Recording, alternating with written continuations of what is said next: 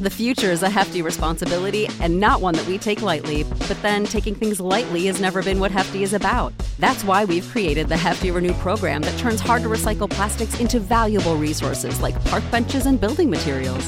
To participate, simply fill up an orange Hefty Renew bag with accepted items, tie it up, and drop it in with your regular recycling. That's it. It's that easy. It's time to rethink recycling with Renew. Particular valued resources may vary by geography. More info available at heftyrenew.com.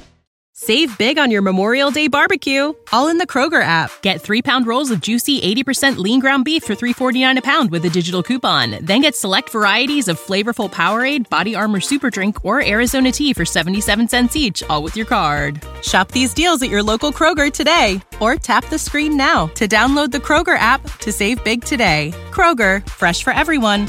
Prices and product availability subject to change. Restrictions apply. See site for details.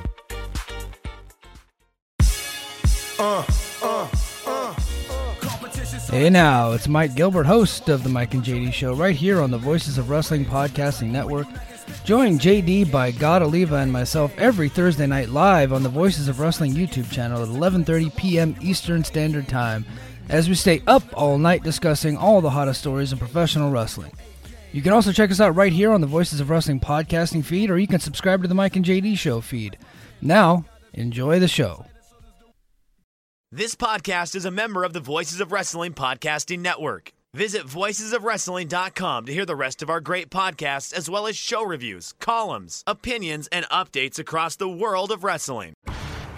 TNA is the best wrestling in the whole world. Oh, it's semantics! It's not a guitar, it's a cello! It's a cello! Hook 'em up like dogs! If you're through with your incoherent gibberish, Triton, have you conquered the great alpha male yet? TNA is my world! Welcome to Planet Jarrett! This is BS! This sucks! I've lost my objectivity and I don't give a damn! Welcome everybody to You've Got to Be Kidding Me, episode number 38. We are a TNA history podcast that covers TNA 1 month at a time. On this episode we're talking about No Surrender 2005 in the month of July 2005. I'm Garrett Kinney. I'm joined by Liam Jones. Liam, hello. Hello. How are you? Good. See, we've done Patreon stuff, but it's been a long time since we've sat down to record a main show. So how are you feeling about this? I'm nervous. I'm anxious. I'm unwell about this. Are you actually nervous and anxious? Nah. You see, it's a thing that happens in my brain while I'm making out the show notes. I'm like, oh my god, what if this one's a disaster? What if I'm terrible? And then it usually turns out fine, but it is like part of my brain just attacking me. You know, except for that one episode. Oh no, which one? You know, that one? What if the people listening are like, oh, I know which one, and then it's like, well, no, wait a minute. Yeah, please tell us which episode you think is the one. That will upset me even more, and then I'll be even more in my head before every episode we record. I've set us up for failure. You have. Now I'm just going to be sad. So my mission is complete. Thanks everyone for listening. Please follow us on the Patreon. Go subscribe on YouTube. At Garrett Kidney on Twitter. At The Gleet Mooder. You know, getting making me sad within the first 90 seconds might be a record. That might be a record. Usually takes a little longer. I'm on the top of my game. So I was ready to go. That's what you've been doing for like the 6 weeks we haven't recorded. Longer, probably closer to 2 months. You've been like, how can I break him? Yeah, I've been training. I've been training for this moment. I've been under a waterfall like Goto, preparing myself mentally. Well, you succeeded, so the show's over. Nice. All right. Thanks, everyone. We'll see you in the next one. No, you're talking about TNA for 3 hours. You can't get out of those. It shouldn't be that long. It's not that many. It's not that much. It's only 10 pages. Tell me how you're doing. Great. Just Good. Tip-top bread. Just peak of my life. Doesn't sound sincere, but you know what? I'm going to take it as sincere. I wouldn't dwell too much on it. Cool. I'm doing okay too. Anything strange or interesting happening in your life? And anything fun happening in wrestling? No, there's nothing fun in wrestling. Wrestling is dead. Isn't there a New Japan show on right now? Yeah, right now Taichi and Shingo are wrestling. Hell yeah. Do you have it on right now? I don't. I was going to, but that's Patreon content where I feel like I'm allowed to be distracted because these idiots have already paid for it. But free to everyone stuff, I feel like I have to be on my A game, you know? I have to be focused. You have to turn it on. Yeah. You never know who's listening. That's true. Mr. TNA himself could be listening. I've run out of intro stuff, so... Do you want to go straight into the main show?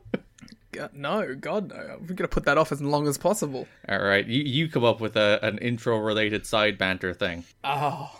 We should start scripting the side banter. We should start, because here are acceptable, agreed upon pre-show banter topics where we will talk about the moon. Let's talk about the moon, baby. Tell me about your thoughts about the moon. I think it's cool. I think it's white and glowy. Big fan of the moon. Do you believe there's secret alien bases on it? On the moon? No. The way you said on the moon suggests you think it's on other planets. Of course. Oh, so you're a Mars alien base guy. Of course. Mars Attacks. Other Mars-based alien content. There aren't that many Mars movies, are there? So in, like, war propaganda movies, it's always like, it's the Russians, right? And I feel like the space Russia is Mars. Where they're always like, it's coming from Mars. But when you watch Transformers Dark Side of the Moon, the Decepticons are on the moon.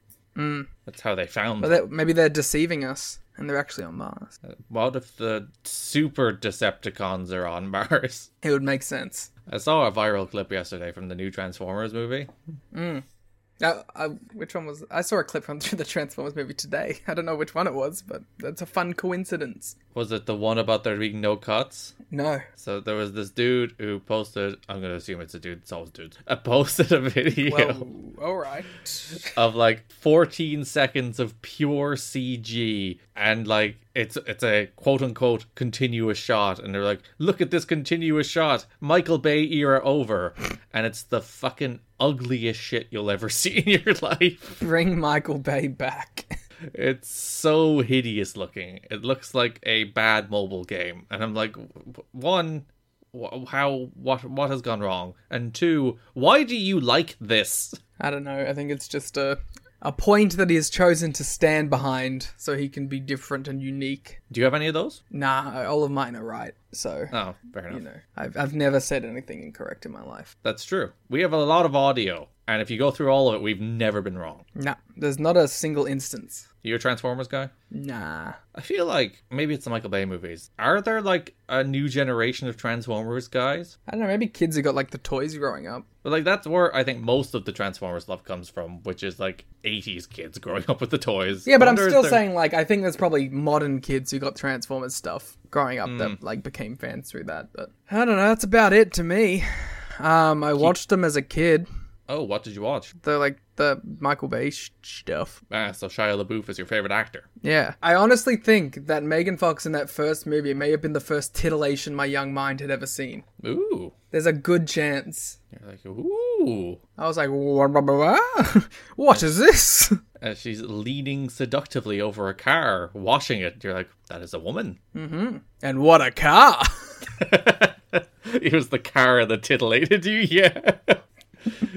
It was in that moment you discovered a very particular fetish. What I wouldn't give to be Megan Fox in that scene is what I said. To just lie in the front of that car, washing it. Mm-hmm. Yeah, that's it. Sensuously. We really should have abandoned the pre-show banter. Yeah.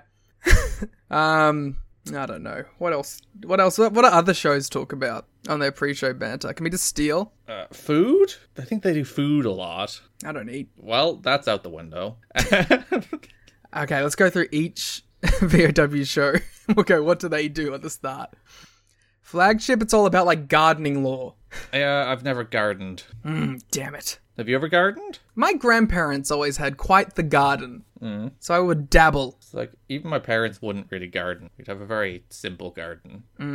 You thought there was a man in your garden the other day. Well, I didn't. I dreamed there was. I dreamed I looked out my window and there was a dude there, and I tried to close my window and then he grabbed it and I got scared and I woke up. What did the dude look like? He looked like the kind of like normal, boring guy, but on the boring, creepy side. Mm-hmm.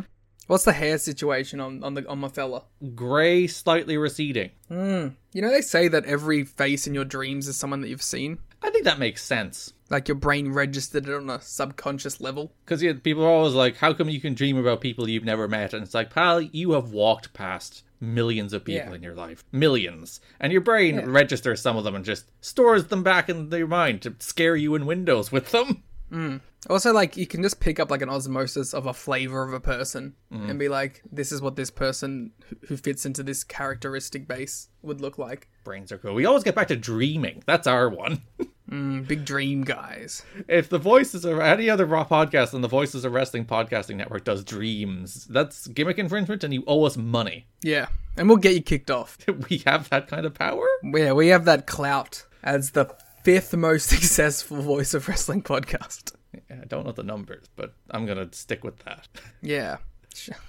We're up. Come on, like, let's be real. We're up there. Am I right, folks? We're up there. Yeah, and if we're not, you can go tell all your friends, and then we'll be further up there. I mean, like, actual friends. I want you to go out into the street with your friends. It's like you're going to the cinema. I want you to hire a cinema out and play our podcast clips on YouTube on the cinema with all your friends. The next time you're on a night out, I want you to go person to person in that bar and just talk about the podcast. Maybe play a couple clips. That's good. I like that. Have you ever played a podcast clip to someone? No. Interesting. Have you? No, but people have asked me, and I'm like, no. See, not only would I be self-conscious about it, because the idea of somebody listening to something I made while I'm in their presence would deeply upset me, but I also wouldn't know what to show them. The Vince Russo compilation. The whole 3.5 hours of it? Yeah. So they're like, hey, what's your show? It's like, sit down, pal. Let's settle in. We're in for a long one. All right, before we get into the show, you can go to patreon.com and tnachat.com where you can get all of our phenomenal Patreon content. You can too, if you want to like give me some money. I'm going to do it right now. You can head to tnachat.com, patreon.com/kiddingme, where you can get the latest episodes of our Raintaker show covering 2013 New Japan a decade ago. We most recently covered the big Okada-Tanahashi title match from Invasion Attack 2013, which is widely considered one of the best matches ever, but Liam has 5-star fear. I don't think I was even that close, was I? But I want people to get mad at you and then go listen. So that's I had 4 3/4 star fear. Oh, go listen and then attack him. You can also listen to our PWG show, in which the most recent episode was Both Nights as Ebola from 2012. So you can listen to that. Our watch along of No Surrender 2005, which went some places. That was an odd one. That's also available now, as well as all our previous episodes, including our entire series on the 2010 Monday Night War, our entire series on Ring King, our entire series on Wrestling Society X, our entire series on Global Force Wrestling, of which the preview episode was the last episode in our podcast. All of that is sitting there and more on patreon.com/kiddingme, tnachat.com. You can also get the show notes, which are basically a chapter from a book about a month of TNA history, as well as with the show notes, there's an ad-free episode of the show as well. That's all on the $1 tier. Easy entry level if you'd like, just no ads, and then you can listen to the sweet, beautiful sound of my voice. Patreon.com/kiddingme, tnachat.com. Where in the time off, we did hit our record number of patrons. Came slightly back down again, but we did hit Didn't need to put that bit in. We did hit a record number of patrons over the last couple of weeks, so thank you for that. And we're also doing our third Q&A, which, by the way, shocked me that we've already done 2, but we're doing our third one. But you might not get to ask a question, because depending on how this goes, we might just do it after this. But if we didn't, go ask a question. There's like 17 questions there, so we have a good amount at the moment. Maybe not 17. I think there is literally 17. If you would like to have your Patreon question answered, head to tnachat.com, patreon.com/kiddingme now. There's a post there. You can reply to that post. If we record it, we'll just answer it in text. So, with that said, let's get into the show. Let's get into July 2005 TNA. How are you feeling about returning to TNA?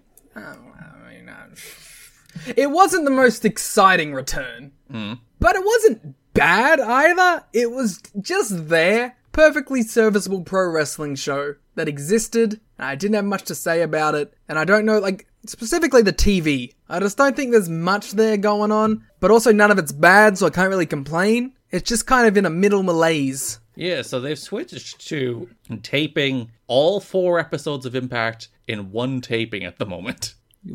So their taping schedule right now is that they do a pay-per-view, and then they will, I think, either the day or the next or the day after that, come back and tape 4 episodes of TV. And I think when you watch the TV, there's a little bit of that Ring of Honor taping in the 5th hour of a Dynamite taping feel to it. Yeah. At least the whole crowd's there still. That's true. That is a plus. These people have not walked out on the Impact taping. Seeing the last match of an ROH taping is depressing. With like 40% of the people still there. Even, like, that's being generous. Like, the first 7 rows are still there, and then it's just empty seats. Poor souls who have to struggle through at the 2nd hour of Ring of Honor because it's 2 hours still for inexplicable reasons, despite being taped either end of a Dynamite taping that usually also has a Rampage. Yeah, I was gonna say, it'd be fine if you just, like, cut out the dark tapings as well. I don't know. I think it's the after Rampage part that's really like, no. Yeah, but if you cut out the dark tapings, you can do the 2 ROH hours, and then you can do Dynamite then Rampage. No, you can't tape 2 hours beforehand. Still a lot. Don't get me wrong. Yeah, so there's some of that feel to these episodes of Impact where it's just like, oh yeah, those people have been sitting there for a while and they're no longer interested. Yeah. But also, like, on this show, it's not they're not getting a lot either in that 4th episode to really fire them up. Hey, you got a Sean Waltman match. Ooh. Now, to be fair, that's probably better than most of the other stuff, but still. And yeah, they're very much in a holding pattern because this is the month where it becomes increasingly clear that Spike TV is the destination. Spike TV? Yeah, I should have said that backwards so that you understood me. It's very funny. So at the start of No Surrender, they did this big artsy video package that had a bunch of hidden messages in it. One of which was TNA is coming to Spike TV, which is technically the official announcement that TNA is coming to Spike TV. To be fair, I don't hate doing something like that. Especially if you're going to announce it, like, soon after. Like, it's a fun little thing that, like, will get some underground buzz. Yeah, and by all accounts, I think it worked. I think, like, forums in particular were popping off about the whole, like, Rhino is here, more are coming kind of thing, which is one of the messages. They were also, obviously, like, once they say TNA is coming to Spike TV, people worked that out. I wonder, did they think people wouldn't work it out? I'd imagine they had to think they would, because it's quite obvious that they're running it backwards. It's not like there's a real bad code to crack. No. Vince fears Jeff Jarrett. Vince fears Jeff Jarrett is so funny. Because it's like, it's such a petty little one. It's not even like the folks up north fear TNA or TNA's taking over and they're scared. I think he's talking about Vince Russo. I don't know what you're talking about. Maybe he is. But like, Vince fears Jeff Jarrett. And also not TNA. Yeah, it's just Jeff. Jeff Jarrett specifically. Bree Woo scare Vince. Scares Jeff. I did appreciate a little bit of foreshadowing as well when it said someone will get gored tonight. Raven was on the screen. Oh, I didn't even notice that. So yeah, and Raven was the one who got gored. Wow. So they were dropping hints. But yes, the big story is that TNA is in fact coming to Spike TV. It hasn't been officially announced, but it's all but announced at this stage. Well, technically it has been officially announced, I guess, given it was in the pay-per-view opening video. But at the moment, TNA is currently still airing on the internet. And as all wrestling broadcasts on the internet, Liam, it went fine. No technical problems at all. No, I remember watching Ring of Honor on the iPay-per-view and it always worked. Oh god, I do remember watching Ring of Honor on iPay-per-view. It was the most, like, upsetting time. Everyone was just angry all the time. Because I don't think Go Fight Live ever aired literally anything else. They said this is going to be the thing that we stock our live content with, and we're going to fuck it up every time. Yeah, and I remember, I think it was whatever the final battle that had like a 60-minute Tyler Black Austin Aries match. And there was like a bunch of technical issues and it was like 4 a.m. and those dudes went a fucking hour. And I was like, no, stop, no. And also their problems went for like 4 years. Like they just never got it. And I think a lot of companies never got it because Gabe's catchphrase became, how's the stream? I think like we've mostly got it down now. Ironically, the only place that doesn't seem to get it is New Japan in the US. Though their last show went fine. I believe the TV Asahi people did that as one. That's why. So if you think wrestling companies have been disastrous at doing this in times of greater technological advancement, TNA uploading a file to the website apparently caused great deals of problems in June 2005. TNA experienced many server problems during the first week of TNA Impact broadcasts being shown exclusively on their website. After a several-hour delay on Friday, June 24th, the new Impact broadcast was released on TNA's website, but not easily accessible. TNA created a downloadable file for fans to view the broadcast at their own leisure instead of streaming the broadcast online, which would have resulted in buffering problems from the sheer volume of visitors. But TNA ran into problems because the file was too large to download in a reasonable period of time without interruptions. As I was mentioning on the last episode, like, they put up a full, like, here's how to download uTorrent, here's how to download the file, blah de blah, but apparently people didn't have fast enough internet speeds in the year 2005 to download that file particularly quickly, especially when a bunch of people were trying to download it at once, causing strain on the servers. Come on, guys, seed it, remember. Yeah, if you still have that sitting in your uTorrent from 18 years ago, please seed it, because you can actually still find the download link for this episode, which is very funny. It's wild to think, like, 2005 download times, not great, but probably not the worst. But it's wild to think, one, we were talking about the TNA On Demand, which I haven't heard a word about. I assume they've gotten rid of it at this stage. But, like, an actual streaming service in 2003, which is crazy. And now it's like, here's the episode on the internet, download it. It's like, TNA, on the cusp of technology. Fair enough, not due to reasons of their choice this time, because they're currently between TV deals, but it's fun to see TNA trying to innovate in the field when they're forced to. Well, they always say, like, innovation just comes from struggle, so it makes sense, I guess. What I'm saying is TNA invented the internet. That's what I believe. In a statement released on TNAWrestling.com, Bill Banks said, "The TNA staff will be reassessing the situation and consider new options in order to ensure these difficulties won't repeat next week. Our goal is to make Impact easy and accessible for all to watch. We want to thank everybody for their patience. TNA is without television because they're currently waiting for the Spike TV deal to start in October, which they haven't announced. Again, it's not official." For the record, Bill Banks didn't say that last sentence. No, that's the end of it. It would be funny if that's how they announced it. It's like, guys, we'll be on Spike in October, it's fine. You won't have to worry about downloading those episodes. He specifically says tentative deal. You won't have to worry about your XWT ratio. It's fine. God, I would never use such a disgusting service to steal wrestling. I don't think I've been on XWT in like 6 years. How do you get wrestling? They pay for it. All the time? No, well, I pay for it. Well, no, yeah, mostly other people pay for it, and then I get their logins. So TNA has continued to produce TV, partially, of course, to fulfill international commitments, and then they're finding a way there domestically, because they still want to sell some pay-per-views. They still exist. Yeah, why not? Again, the TNA deal is imminent. To follow up on the update, to address the problems associated with downloading a TNA Impact off the company's website, TNA reached an agreement with Real.com to stream Impact online. TNAWrestling.com was unable to handle bandwidth requests related to the download. Going to Real.com right now. That's a dangerous proposition, but go for it. Of the June 24th episode found exclusively on their website, causing many headaches for the web division, while also leading to complaints from TNA fans. During that week that followed, TNA reached an agreement with Real.com to deliver future episodes of Impact through Real Player video software for easier streaming of Impact. The July 1 episode apparently went well. The video was not of the same quality as the downloaded file, but people could access it quicker. Should I download Real Player 22 right now? Have you ever used Real Player? No. I don't think anybody has. I'm a VLC boy. Yeah, or whatever the built-in tools are. No, I'm a VLC boy. For the longest time, I was like, I'm still using Windows Media Player. You would.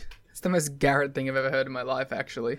Well, it's better than all the new Windows shite. All the new Windows ones are terrible, and Windows Media Player was fine.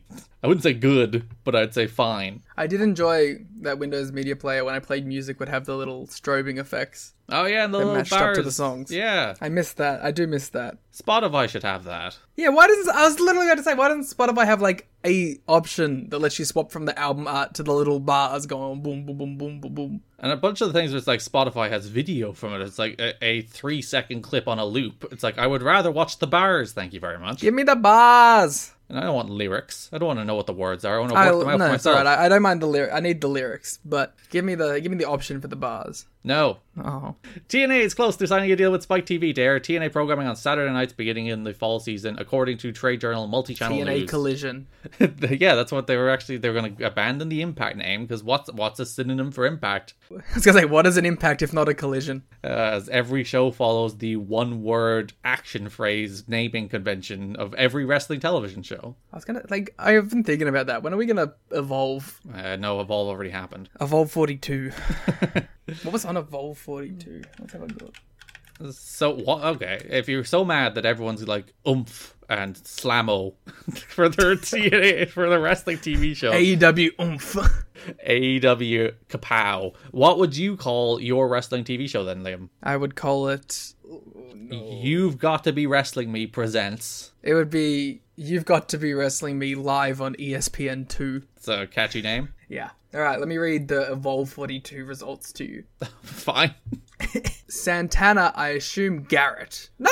Okay. What? No, okay, they got this wrong, not me. It is Santana Garrett, I assume. And unless Santana of Proud and Powerful fame was wrestling for the Shine Championship.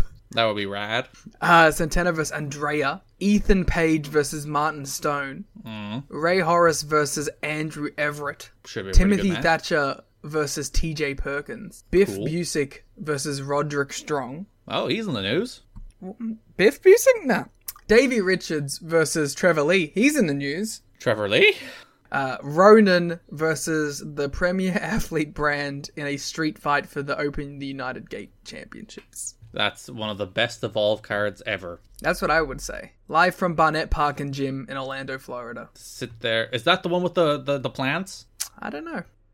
It wasn't La Boom, and that's the good one. Nah, but the one that was just the garden center that had some plants there is the best Evolve /FIP venue. Yeah. Well, that's where Uncle John's friends, which took over wrestling Twitter for like 3 days. So with WWE moving its programming off of Spike TV, TNA may benefit from a built-in pro wrestling audience on Spike, though, as it would essentially be replacing Velocity. Details of the deal are unknown, nor is it conclusively done, as neither party has confirmed the published report from Multi-Channel News, who I guess are technically the first people to put their flag in the ground, being like, this is happening. So we were talking on the last episode about how the WGN deal just seemed to randomly fall through all of a sudden. I would imagine it's because this Spike deal started gaining actual traction, which is the reason they're like, oh my god, they're actually going to do it.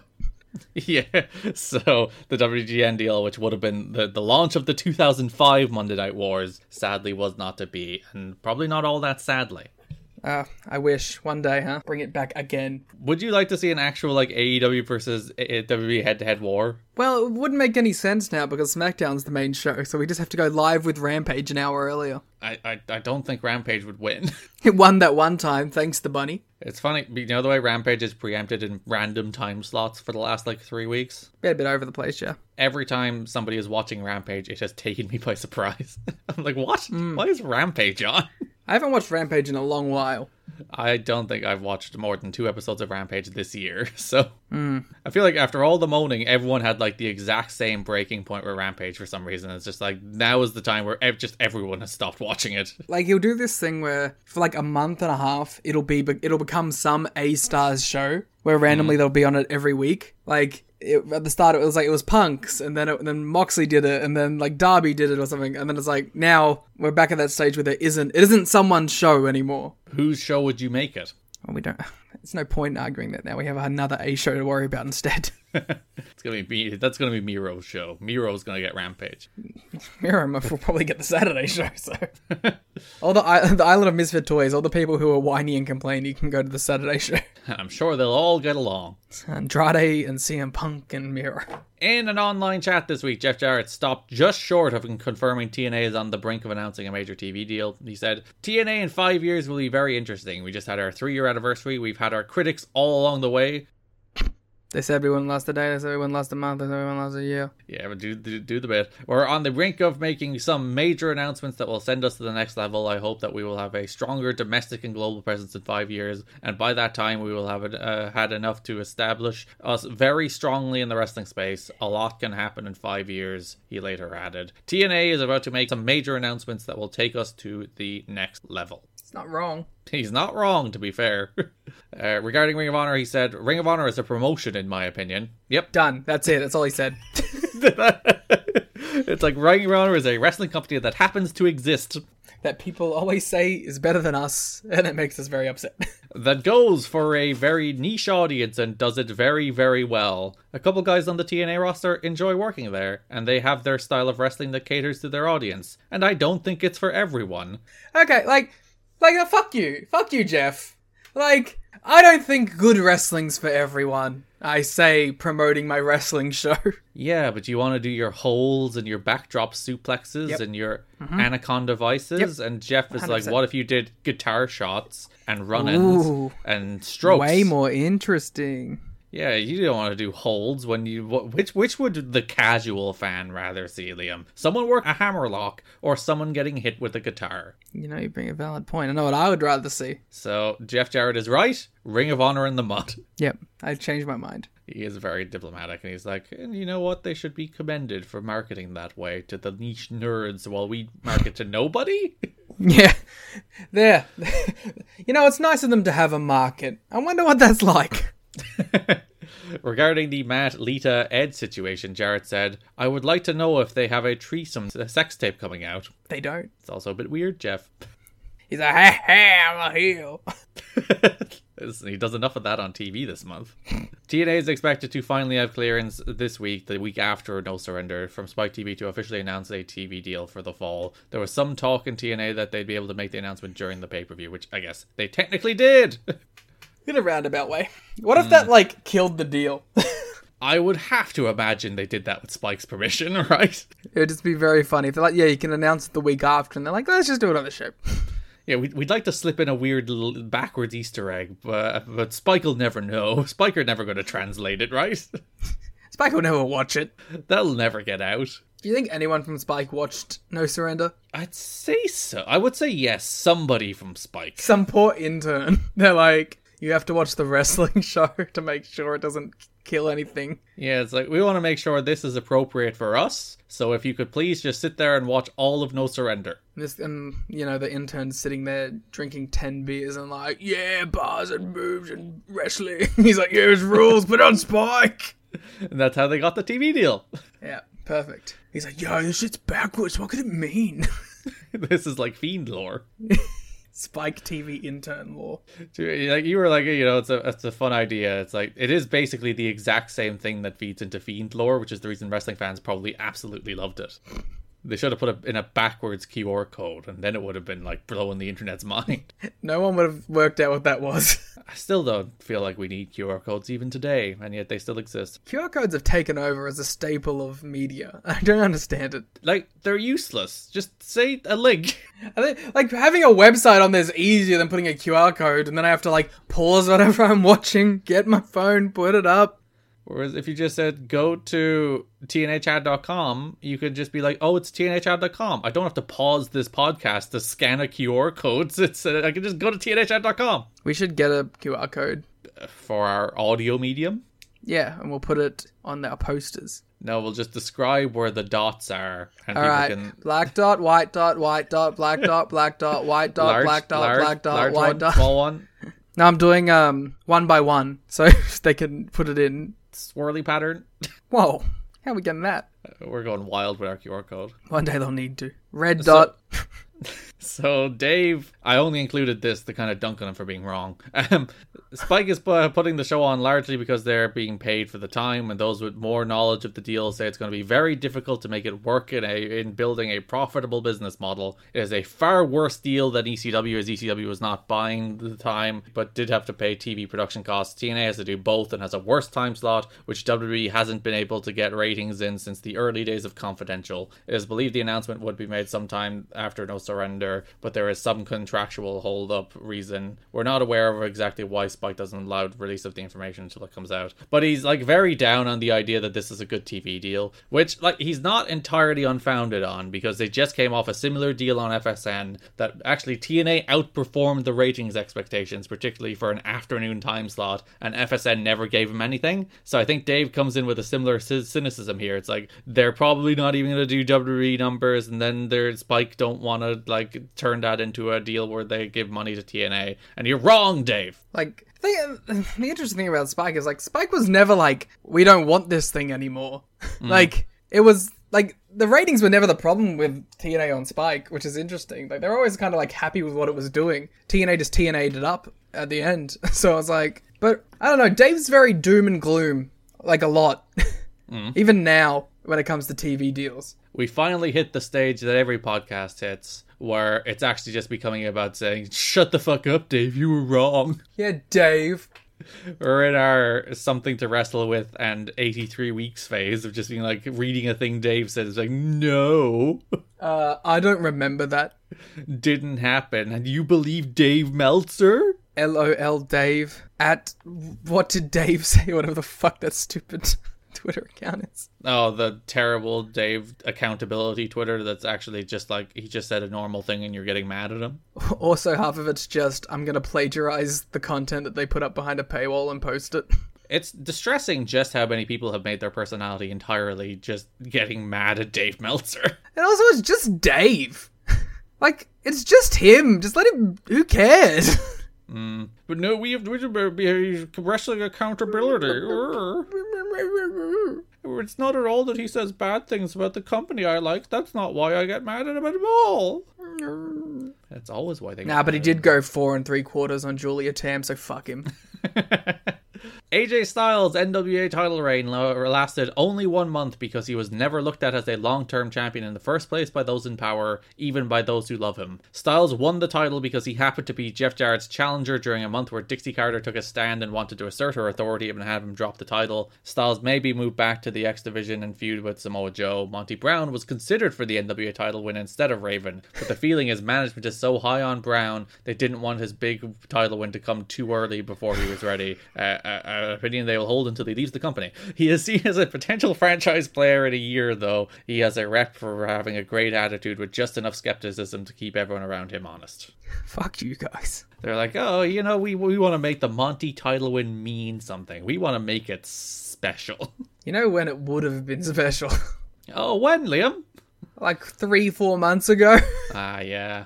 Like, and the thing is, I also kind of believe that AJ probably wasn't the right guy at that point. But you had plenty of other opportunity. No, I'm firmly AJ was the guy. He's in the middle of the best run of his career. Just go with him. Best run of your career? Just have great matches on pay-per-view every month. The best run of his career? Probably like the best consistent pay-per-view match of his career, unless you're just being a New Japan fan. You're going to get mad at Dave. I'm just saying, like, New Japan exists. Yeah, fake company. Not real. Even though we'll be covering that on Rain Takers like next year. But... Fuck your dreams, fuck your life. I'll just put my hand in front of my eyes and be like, not real, no! La la la la la, AJ Styles, TNA, wrestling Sonny Siaki on a TNA weekly pay-per-view. Did he wrestle Sonny Siaki? I'm sure he did at some point. He probably did. There's no way of knowing. I'm gonna research this. You gotta look up the AJ Siaki matches. I can't remember an AJ Siaki match, but I imagine he might have. He wrestled him on NWA Wildside TV. That's not TNA. I know, but it's fun, isn't it? He wrestled the Flying Elvises. Yeah, that was the first match in TNA history. I know. That counts. Elvis Siaki counts, I guess. Yeah. Wow, they have never had a single... Yeah, get fucked! The one person in the entire company I could reach for. You picked the one dude who's never wrestled AJ one-on-one. They probably have a pretty good match. Siaki would probably still have a job in TNA if he wrestled AJ once. It depends on which Siaki comes out. Yeah, but he'd throw AJ around. Did he wrestle Jorge in a one-on-one? Or AJ would demand he throw him around. Hey, you wanna hear a throwback? Sure. AJ Styles versus Crimson Dragon versus Jorge Estrada. Oh, what an era. Crimson Dragon's gear. Can we restart? Can we go back? Yeah, can we go back? These are the days you have nostalgia for. I truly do not. But the funny thing is, like, they say Monty's a franchise player in a year. He's actually gone in a year. So, not directly TNA related, but it will be. WWE announced that 15 talents were being released this week. 7 more names were expected to be added to that list before the week is over, which I think people say every time there is, like, mass releases, and it's actually never the case. Like, there is always the splurge of releases, and then they're like, oh, more could come at any moment, and then they never do. But like one name gets announced. Yeah, there's like one NXT person who's also cut that you find out about 2 weeks later. Who was cut on the same day but just didn't get reported. So, the people cut: Mark Jindrak, Kenzo Suzuki, Maven, Shannon Moore. Let's go name by name, and we'll do a thumbs up, thumbs down, and if you'd want to see them in 2005 TNA. Okay, so we start with Mark Jindrak. Thumbs down, I guess. I would say thumbs up. I think he's one of those guys who sneakily could have been good, but because the majority of his development was like death of WCW, and then he went to WWE, who clearly did not give a shit about him, any chance he had of developing into anything good just disappeared. So I'd give Mark Jindrak a go. Former TNA star Kenzo Suzuki. Gotta bring him back. Depends, does he have the nice pants? Definitely. Then he can come back. Yes. Maven. Yes. I'd give Maven a go. I'm surprised they never did. Yeah, bring Maven in. Though he wouldn't have the Tough Enough theme song, and that is a big hit to him. He doesn't have the Tough Enough theme song on the network stuff now. Which is a big hit to him. Yeah. The song is great. Do-do-do-do-do-do-do-do.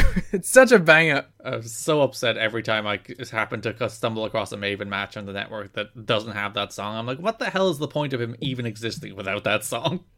A man who was backstage at either No Surrender or one of the subsequent TV tapings, Shannon Moore. Who comes in eventually. He does. Would you have brought him in is the question. In 2005? Yeah, why not? He's a nice little X Division guy. Yeah, chuck him in the X Division. Akio, Jimmy Yang. Yes. Absolutely. 100%. Gangrel. Nah. You do like one wacky appearance with him. Yeah, have Joe kill him. Have Abyss kill him. Yeah, it's like, I am the true spooky monster, and then James Mitchell throws him down a pit of death or something.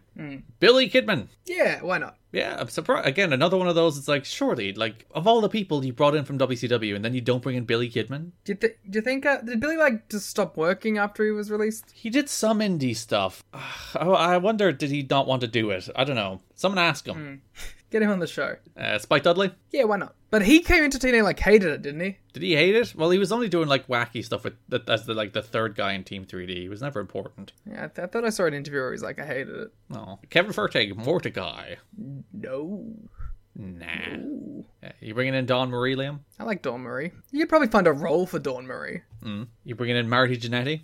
Yes. Just so he can tell all his wild stories? 110%. Jackie Gaeta. Yeah, sure. Of the Tough Enough people here, they brought in Jackie, but not Maven. Yeah, that's fucked up. Charlie Haas. Yeah, why not? He seems like the best wrestler of the bunch. Well, Jimmy Yang is probably the best wrestler. I was going to Jimmy Yang's there. Matt Morgan. Would I bring in Matt Morgan to TNA? No. I don't think I would either. Joy Giovanni. What does Joy Giovanni do again? I don't know. Was she the one who, banged Teddy Long to death? No, that's Dawn Marie, wasn't it? I don't know my mid-2000s WWE stories. We were talking about this yesterday, where we were talking about, the degree to which we are lore sickos for particular things. I was there, I remember. Yeah, well, I'm saying it for the listeners, Liam, who are not in our DMs. Wait, we're recording? We're not just having a conversation. Sorry, I'm working out what Joy Giovanni did. But, my thing is obviously TNA. But just when I was talking about wrestling in general, you were like, I could beat anybody in a wrestling quiz because I'm a wrestling genius, which I think is your exact quote. Yep. And I was like, I don't think I could, because even stuff like this that I would have watched whatever the fuck Joy Giovanni did. It's like my working memory of it is just gone. She was the on-screen girlfriend of The Big Show. This feud included a part on January 13 where Joy was kidnapped and discovered tied and gagged in JBL's limo trunk by Kurt Angle. What? There's a lot of words there. Why did Kurt kidnap her and then put her in JBL's trunk? No, she was discovered by Kurt. Oh, so Kurt's the hero. No, Kurt then bragged about orchestrating the whole thing. Oh, well then Kurt's not the hero. Her last appearance was in the... Wait! Giovanni returned to WWE at WrestleMania 25, making her in-ring debut. I was at that show. She was... Like, from 2004 to 2005, she was on the show, but she didn't wrestle until WrestleMania 25. When she was in that Divas Battle Royal. Yeah. She was eliminated by the Bella Twins. In which everyone came out at once at the tail end of a Kid Rock concert. I see a picture of it right now. So you didn't know a bunch of people who were even in the match, and then a bunch of people were eliminated before you realized they were even in the match, and then Santina Morella won. Just what a great company, you know. WWE.com also reported that the contracts of Devon and Bubba Ray Dudley would not be renewed. Their contracts expire in a few weeks despite a featured spot on the recently aired One Night Stand pay-per-view. The Dudleys. Would you bring those guys in? I would. Good. But I wouldn't be happy about it. Wouldn't you? They're a great tag team. Yeah, but I've had the last, 10 years of Bubba in my head. It's hard to get over. They had a very good TNA run. And they're TNA guys as much as anybody else. They do the Fish Market Street fight. Charlie Haas spoke against the creative direction of WWE, and he said he's looking forward to indie wrestling and TNA. Haas appeared on In Your Head Radio and said he was released by WWE because creative did not have anything for him. In your head. Zombie. Haas was shocked to hear that he and his wife Jackie Gator were fired immediately after returning from their honeymoon. Great company of good people. Haas ripped on SmackDown writer Dave Lagana for not knowing enough about the business and for booking the ending to the storyline involving Dawn Marie, Jackie, and himself. Haas indicated Paul Heyman had the direction of the storyline planned out, but Lagana took over and he had no idea where to go with the ending. That's always the thing. It's like, Paul loved me, but this other guy hated me. Vince loved me, but this other guy hated me. The famous politician made me feel good about things, and then someone who's not as good as the politics side of wrestling suddenly dropped the ball. Yep. Haas said WWE needs to develop a new creative team soon. Lord knows that still applies in 2023. Haas said he is able to work independent shows and overseas, but cannot work TNA until his 90-day no-compete clause expires. Haas said he would love to work in TNA because they emphasize wrestling. Really? You watch the show? And because he would like to work with AJ Styles. He's watched AJ Styles matches, is what he's watched. Haas was outspoken against bringing talent from OVW to WWE too soon because creative is too focused on trying to find the next Rock, Austin, or Triple H rather than developing guys. On the topic of OVW, Jim Cornette was also fired this month. That'll have nothing to do with anything, don't worry about it. TNA signed a distribution deal to expand its home video offerings throughout North America. TNA will be partnering with Navarre Corporation to increase distribution of TNA products, including pay-per-view DVDs, musical compilations, special feature DVDs, and other TNA products to offer a wider range of retail outlets. I believe you would have seen the Navarre logo if you bought most TNA pay-per-views from this era. Liam, a Dixie Carter quote. Oh no.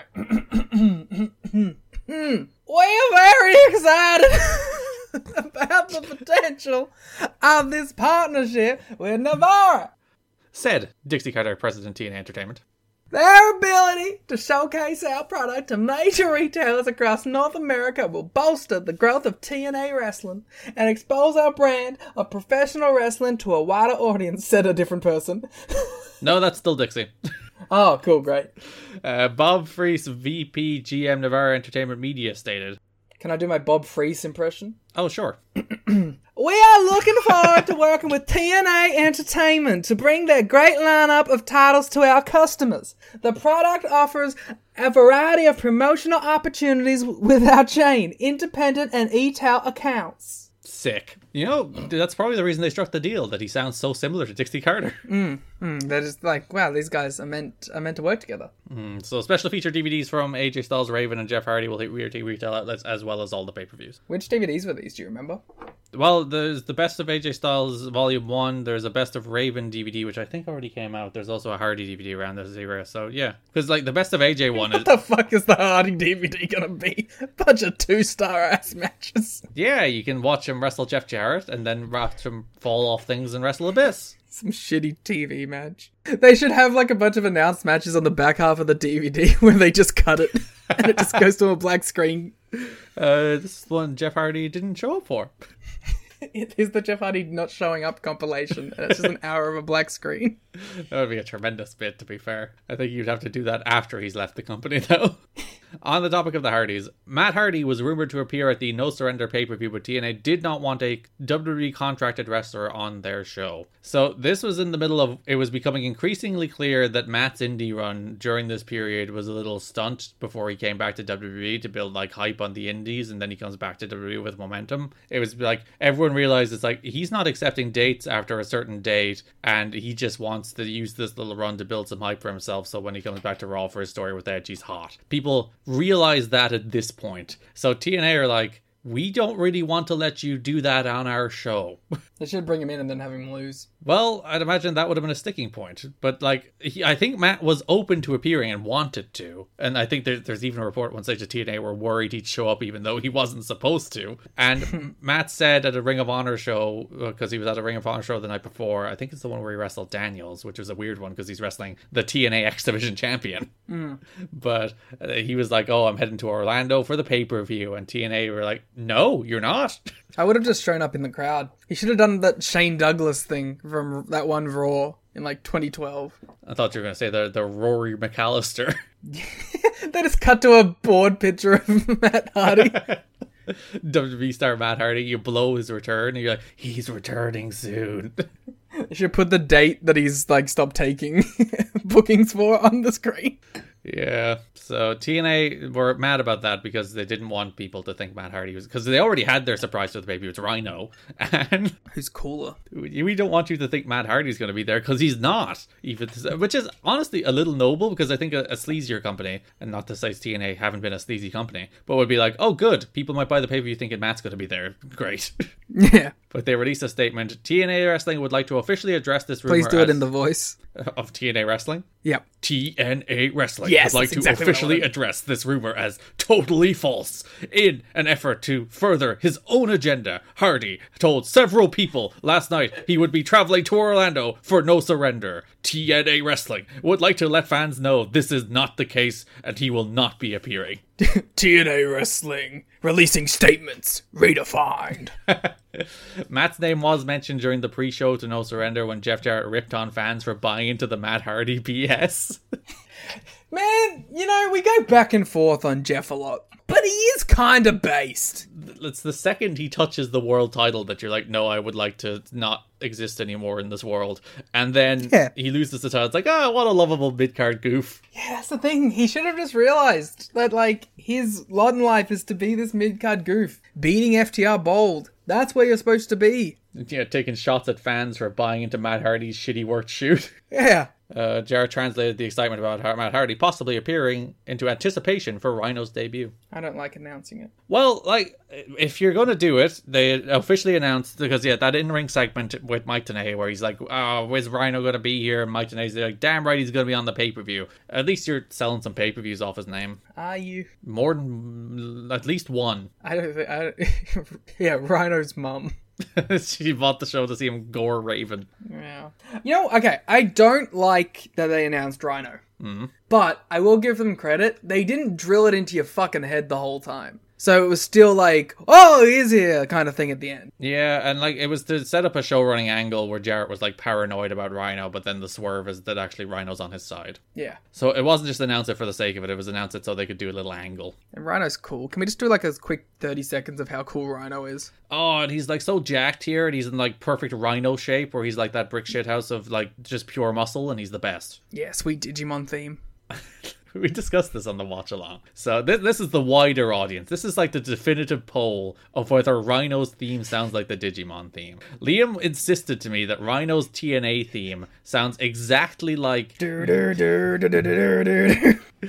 original Digimon TV show theme in the dubbed version, not the original version, I guess, but the American Digimon theme song. Liam insists upon it. They sound nothing alike, but I gave him like a nice like good job pal head pat, so he felt okay about it. Rhino digivolve into, who would Rhino digivolve into? Who's like a bigger version of Rhino? Wardlow? Not now. He's got no hair now. Yeah, long hair Wardlow. I'll contemplate this. We'll revisit it later. He could digivolve into 2005 Kenta Kobashi. Noah officials have said that TNA can use Kobashi as long as he is in between tours, because this is when Kobashi, Kenta, and Marufuji were all over in the US, and there was talk about them doing some TNA, and apparently they wanted to. Like, this is the craziest shit ever. This is the craziest shit ever. Who would Kenta Kobashi wrestle in the Impact Zone? Rhino. I mean, that would be a hell of a match. That would fucking rule.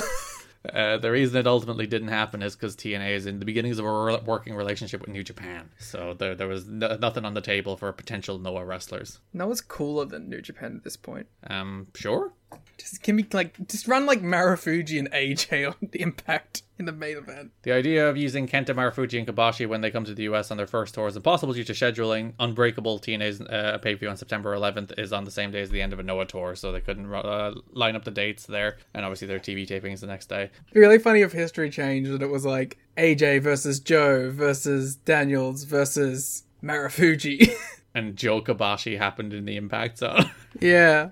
Where I assume it would have the exact same atmosphere. Yeah, all the people who are going there on day passes to go on roller coasters are definitely going to be like that into Kobashi as well. New Japan wants TNA to do a G1 Climax tournament and trade talent. They want them to do the whole G1 Climax? Yeah, Dave says this a couple times, that like New Japan want TNA to do an American G1, which I guess doesn't end up going anywhere, but it's a fun thought.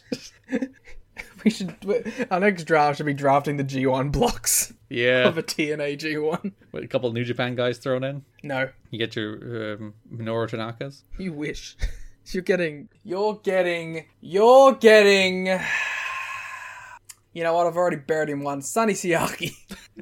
Noah's not interested in using any TNA talent, but would be willing to allow its own talent that has working visas to work TNA. So the combination of New Japan wanting to be more involved in potential TNA wrestlers being able to work in Japan is, I think, what swayed them toward New Japan over Noah. They've also been trying to get Liger for ages. Another note, an attempt to get Jushin Liger for the August pay-per-view for a match with Christopher Daniels fell through because New Japan has a Sumo Hall event on the same day. Ultimo Dragon was approached for the date, but apparently Dragon's WWE contract hasn't expired, and he's never been released, as it was simply a hiatus that never ended. So he's there. He's still technically under WWE contract. Are you looking up what the Sumo Hall show was? Yes, I'm looking up to see if what massive show and what match fucking Liger had that he couldn't do this date. Oh, it's just that multi-man tag on the undercard. That's what I'm contemplating. Yeah, WWE doesn't use Dragon, doesn't care about him working Indies or Japan, but they would care about him TNA, basically. 8/14, G1 Climax. Would it be 8/13, I guess? Well, both of them. Why not? Oh my god, Hangman was on this show. What would have been, like 17? Okay, so in one of these shows, he was in an 8-man tag, and the other one of these shows, he wasn't booked. What was the 8-man tag? Yeah, good question, Garrett. Wait. He wasn't on the Sumo Hall show! Well, Dave's wrong. He wasn't even on the fucking show! What made you think he was? Dave saying? No, when you saw an 8-man tag. Oh, that was the day before, which was in Nagoya, in the Aichi Prefectural Center. Nailed it. Yep. But like in the actual Sumo Hall show, he wasn't booked. But he might have been needed. Fuck you, New Japan. At the last tapings, there was a California camera crew there filming a reality TV show pilot on Jeff and Jerry Jarrett. I need to see this. Well, actually, that could make for a fascinating TV show if it were with those two 24 hours a day. The odds of it going where aren't good, according to Dave. Classic Dave, spreading falsehoods. That's like my favorite thing about The Observer is just like the random notes, like the Kobashi might have worked TNA.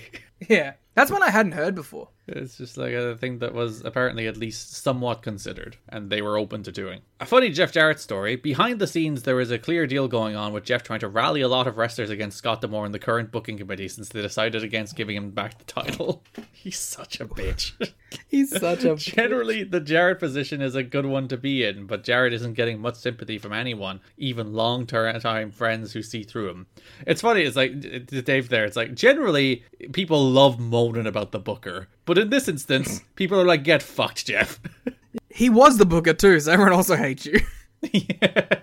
I think they moan about you a lot more than they're moaning about D'Amore right now, so... They're like, let's give D'Amore a chance at least. And it's just like, I need to be champion at all times. All times. It's like, what the fuck is wrong with you? The funny story is Jarrett tried to claim to Raven he was the reason Raven was named champion, saying that when he found out he wasn't winning, he told everyone involved that Raven had to win, even though there was that story last month about how he thought the King of the Mountain match might fall apart without him.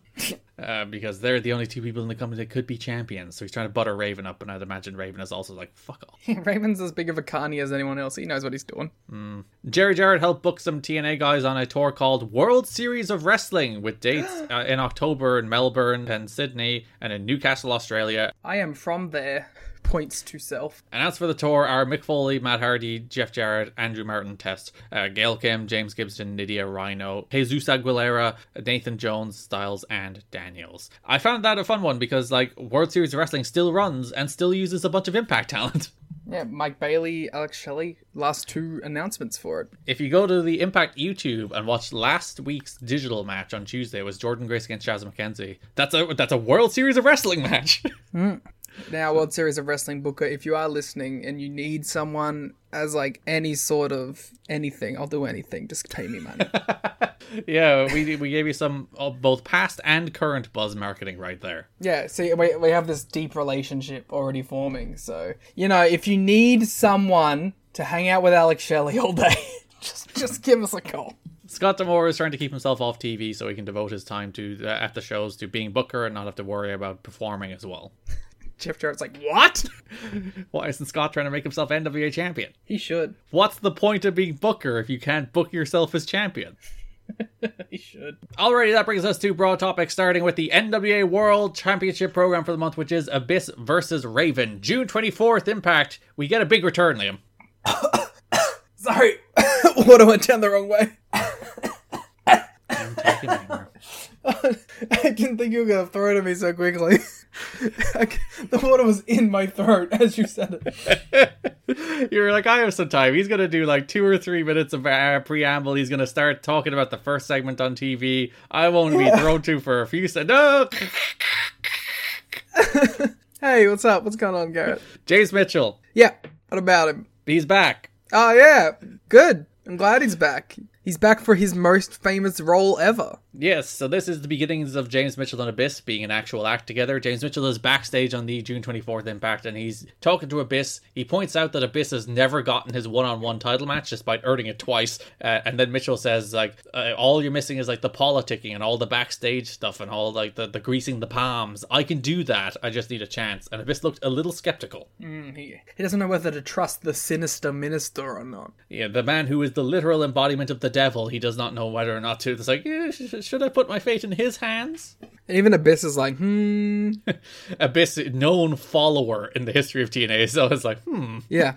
Doesn't take much for Abyss to get on your side. Though we do know that Raven accidentally summoned Abyss from hell. Yep. That is established lore.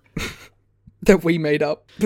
And in TNA lore, that James Mitchell is the official, like, ruler of hell. Yes. So, that adds up.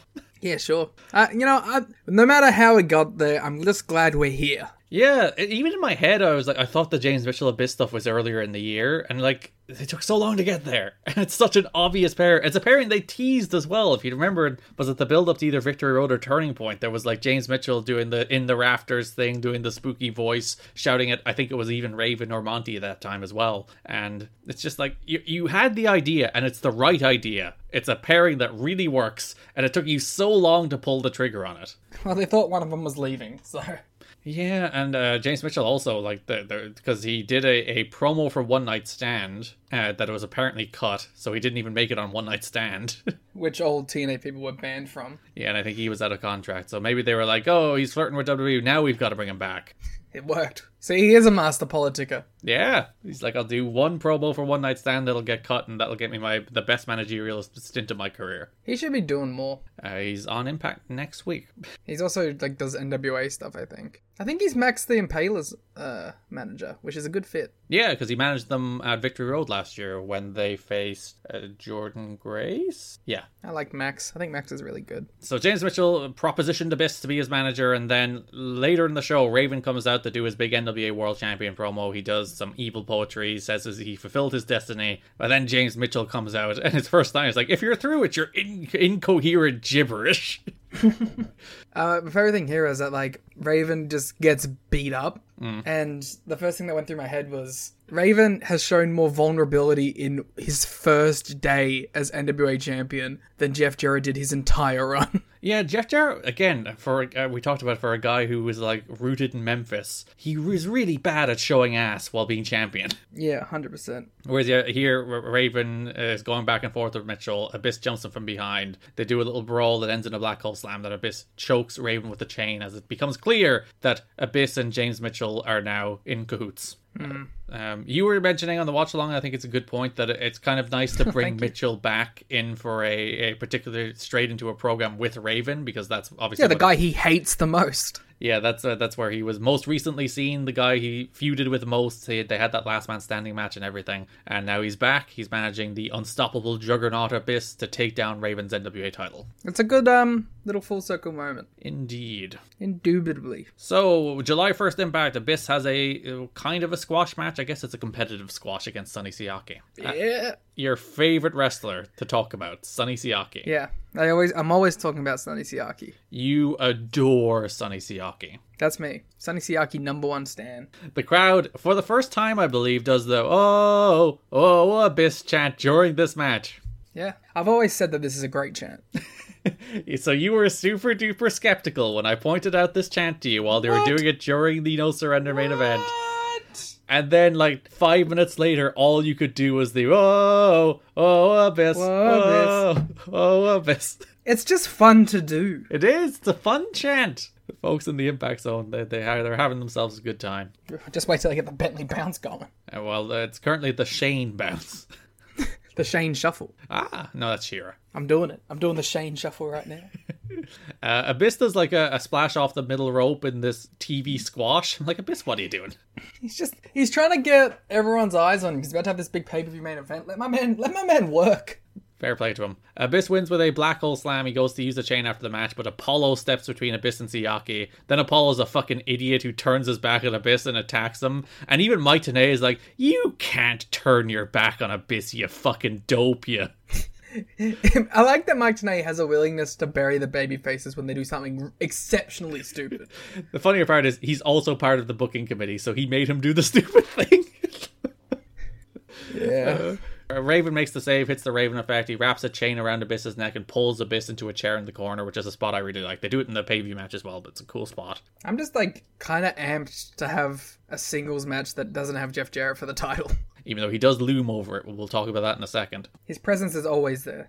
Raven challenges Abyss to a dog collar match at the pay-per-view, but adds a stipulation that there can be no surrender. You cannot submit, you cannot tap out, you can only win by pinfall, so suffering can only end when Raven allows it. Which is, like, very funny because it's the complete opposite sort of justification that they use for I Quit matches. It's like, there'll be no easy win, I can't just pin you, I'm gonna have to make you quit. That is funny. Yeah, it's like, no, never mind any of this quitter shit. You can't quit. You can only be beaten. To respect TNA law, they should have made all I Quit matches surrender matches. Yeah. No surrender and surrender. There should be a surrender pay-per-view too. Yeah, they should do a surrender match on No Surrender. Yeah. When they announced the dog collar match, Mike Tenay was like, hook them up like dogs? Which is maybe the best sell for the announcement of a dog collar match ever. Yeah, he's so enthusiastic about the idea of these two being tied together like dogs. Dog collar matches rule. Also, I get why they're called dog collars, because you wear the collar, but like, you don't hook dogs up like that. You don't chain dogs together. Maybe not in your neighborhood. Maybe Mike Tenay's neighborhood too, you never know. That's why he was so surprised. So yeah, main event of the pay-per-view will be Abyss versus Raven in a No Surrender dog collar match at No Surrender. It's both the pay-per-view and the stipulation. It works out well. Did they ever do another No Surrender match? No. Surrender? I'm trying to think. They probably did another dog collar match, but not a lot of them. Didn't they do the tag dog collar match? Which one?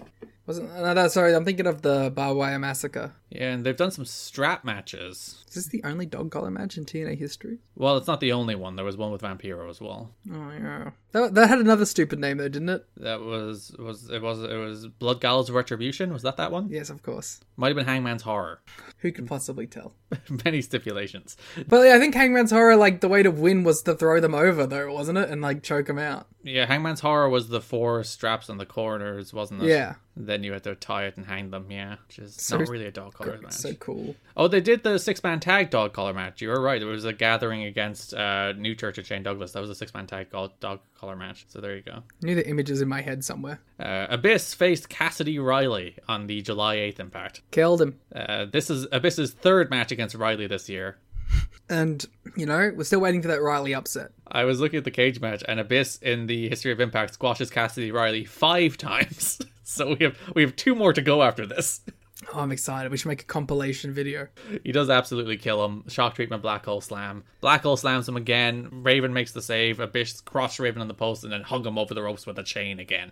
And Cassidy Riley looked at this and said, man, Raven's the coolest. Yeah, so you might think this is just a throwaway squash match to set up Raven with the post match. You might think that based on the other 4 times. Yeah, it's just Cassidy Riley, a completely disposable part of this story, completely expendable. Not quite. The next episode of Impact, Mike Tenay is aghast because after the opening match, he gets something in his headset saying, "We're throwing to Cassidy Riley."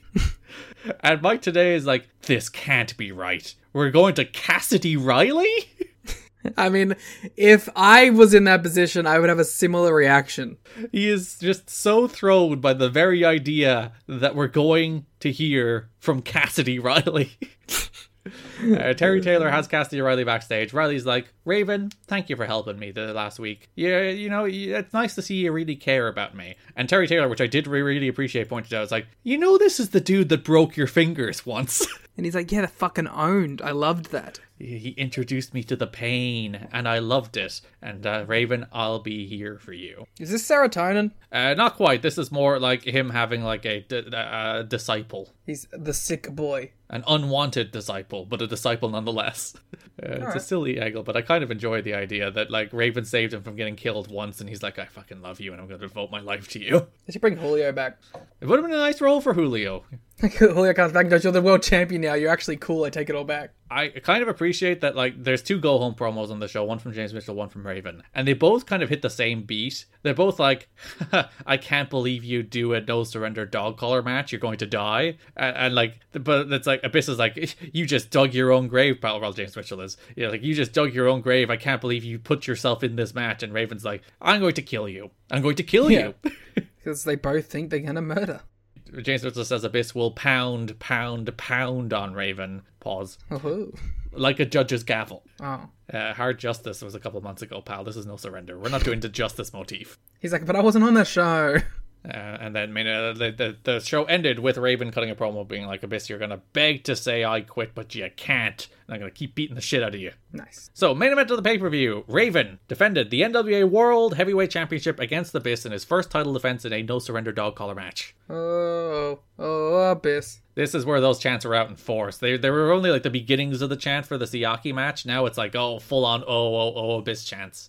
Yeah, we were talking about this during this match, how TNA actually showed a lot of restraint on this show by making this the only full plunder match, and it actually worked because it made it all stand out. And even though there were better in-ring matches on this show, I thought this match kind of rocked. I thought it was fun. Yeah, it's just Abyss and Raven doing wacky shit. Raven pulled Abyss's chair to a head in the corner. Raven stapled $1 to Abyss's bleeding head, which is like, it's funny because the staple gun is usually one of the easier gimmicked spots because it makes the noise without you ever having to see the staple.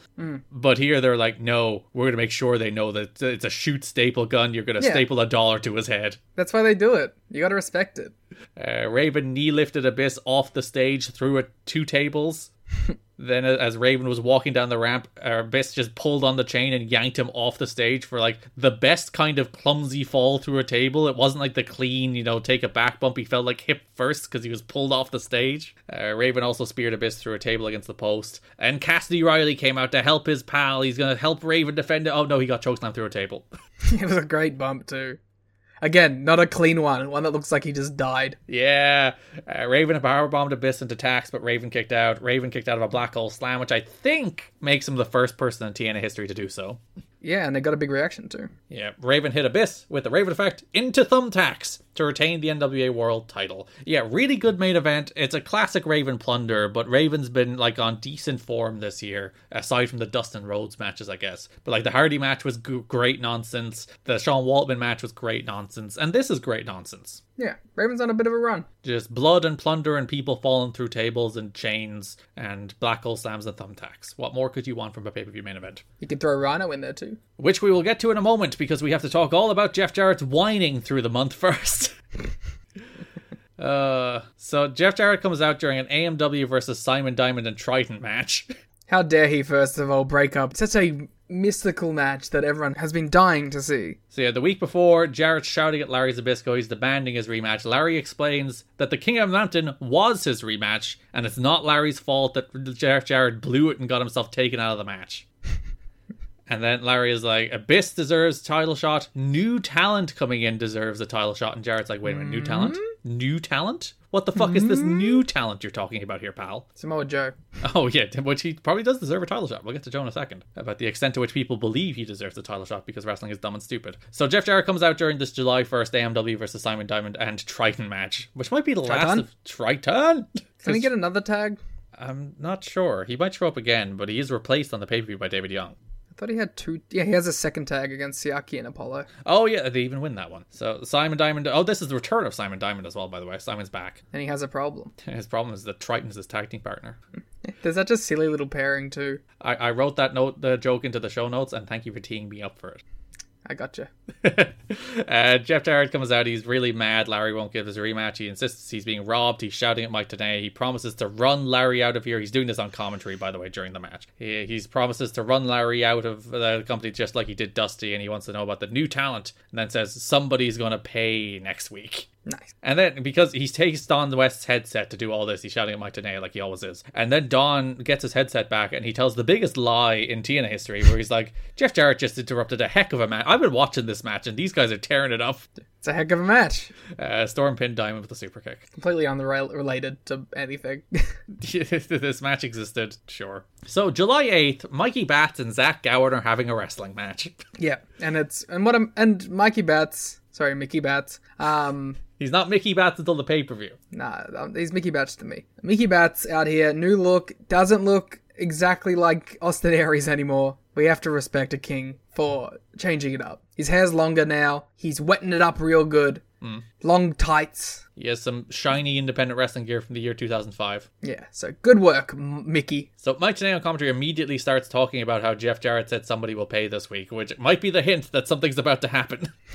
Why can't Mickey Batts and Zach Gowen just get to have a match? Yeah, they just go out there and have their nice little 2-minute wrestling match before, oh no, Jeff Jarrett's here. So Jarrett comes out and he commandeers the ring bell and he starts ringing it. And then he jumps on the microphone, he tells the wrestlers to leave the ring, and Mikey Batts just does. Yeah, he's like, this. I don't want to get in the way of this guy. This guy's crazy. It's like, the babyface, Mikey Batts, is like, fuck it, I'm out of here. Well, I think this might be the start of some sort of heelish thing, because on the pay-per-view he was working heelish. He's like, fine, I don't want to get on the bad side of Double J. Can I join Planet Jarrett, please? Mikey Batts should be in Planet Jarrett. Gowen, however, refuses to leave the ring, and Jeff Jarrett corners him. He does a little one-legged hop to mock Zach Gowen, kicks him in the gut, and hits him with the guitar. Double J Double MMA, he does like a little sidekick too. Yeah. He's like a wha! And then just wallops him with the guitar as Zach Gowen eats shit for not leaving the ring. Maybe the best thing to happen on TV the entire month. It might be the little one-legged jump, which is very funny and very stupid. I wonder if he did that on TV in 2023, would people be mad at him? I think they would be mad if anyone other than Jeff Jarrett did it. Oh, you think Jarrett would get the pass? People are like, it's Double J again. Yeah, because he's insane. That's true. And yeah, he starts doing his promo. I think anytime Jarrett talks on these shows is when I really zone out. But he's like, any new talent will have hell to pay, and he's coming for Raven to take his title and Abyss to take his title shot. Why would he want both? I'm not sure, but he wants to wrestle himself. He would fucking love to wrestle himself at a pay-per-view main event. He'd be rock hard the whole time. Oh, and then was there any Jarrett? But he would go over. Time limit draw, 60 minutes. Yes. So the pay-per-view, as you mentioned, there was a pre-show segment where Jarrett and Tenay were in the ring. Jarrett, as usual, just shouting at Mike Tenay about something or other. He's like, who's the new person showing up? Is it Rhino? Is he here? And Mike Tenay's like, you're damn right he is, and he'll be on the pay-per-view tonight. Alright, thanks guys. So then you can buy the pay-per-view to see Rhino. Digimon Digital Monsters. Say goodbye to your credit card rewards. Greedy corporate mega stores, led by Walmart and Target, are pushing for a law in Congress to take away your hard-earned cash back and travel points to line their pockets. The Durbin-Marshall credit card bill would enact harmful credit card routing mandates that would end credit card rewards as we know it. If you love your credit card rewards, tell your lawmakers, hands off my rewards. Tell them to oppose the Durbin-Marshall credit card bill. The future is a hefty responsibility and not one that we take lightly, but then taking things lightly has never been what Hefty is about. That's why we've created the Hefty Renew program that turns hard-to-recycle plastics into valuable resources like park benches and building materials. To participate, simply fill up an orange Hefty Renew bag with accepted items, tie it up, and drop it in with your regular recycling. That's it. It's that easy. It's time to rethink recycling with Renew. Particular valued resources may vary by geography. More info available at heftyrenew.com. When you need mealtime inspiration, it's worth shopping Kroger, where you'll find over 30,000 mouth-watering choices that excite your inner foodie. And no matter what tasty choice you make, you'll enjoy our everyday low prices, plus extra ways to save, like digital coupons worth over $600 each week. You can also save up to $1 off per gallon at the pump with fuel points. More savings and more inspiring flavors make shopping Kroger worth it every time. Kroger, fresh for everyone. Fuel restrictions apply. No, it's not even close. Stop it. Stop pushing your agenda.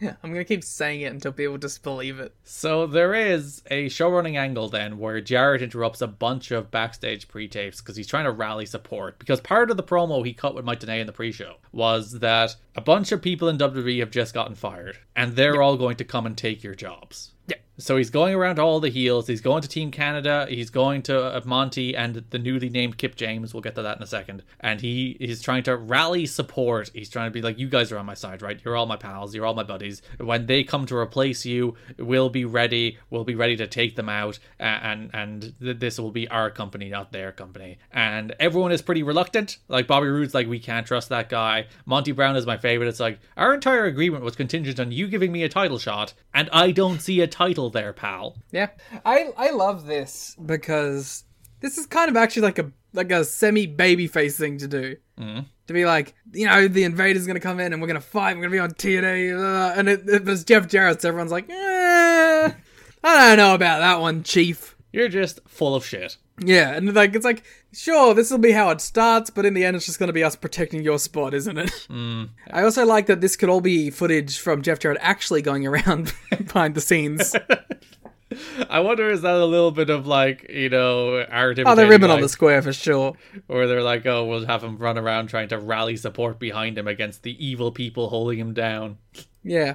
He also goes to Larry demanding to know where Rhino is, and Larry's like, Rhino's here, but I don't run a daycare. I don't know where he is. He's hanging out. And Jarrett says he'll be Rhino's welcoming committee. So the big thing is like, oh, Jarrett's scared of Rhino. He doesn't want Rhino to be here. He's blah, blah, blah. So Jarrett comes out after the main event. Raven just beat Abyss to retain the NWA title. Also, Raven is fucked. He just did a dog collar match where he fell through some tables. He does, like, and his selling is so excellent. He has his fists up, but they're like up just below his chest, and his like elbows are pulled into his side. Like, he has nothing in them. He has no strength in himself anymore. So yeah, Jarrett's doing his promo, and then he's like, I have one bit of advice for you. Turn around. He turns. The War Machine Rhino's behind him. He gores Raven out of his boots as Raven and Jarrett are in alliance as we go off the air.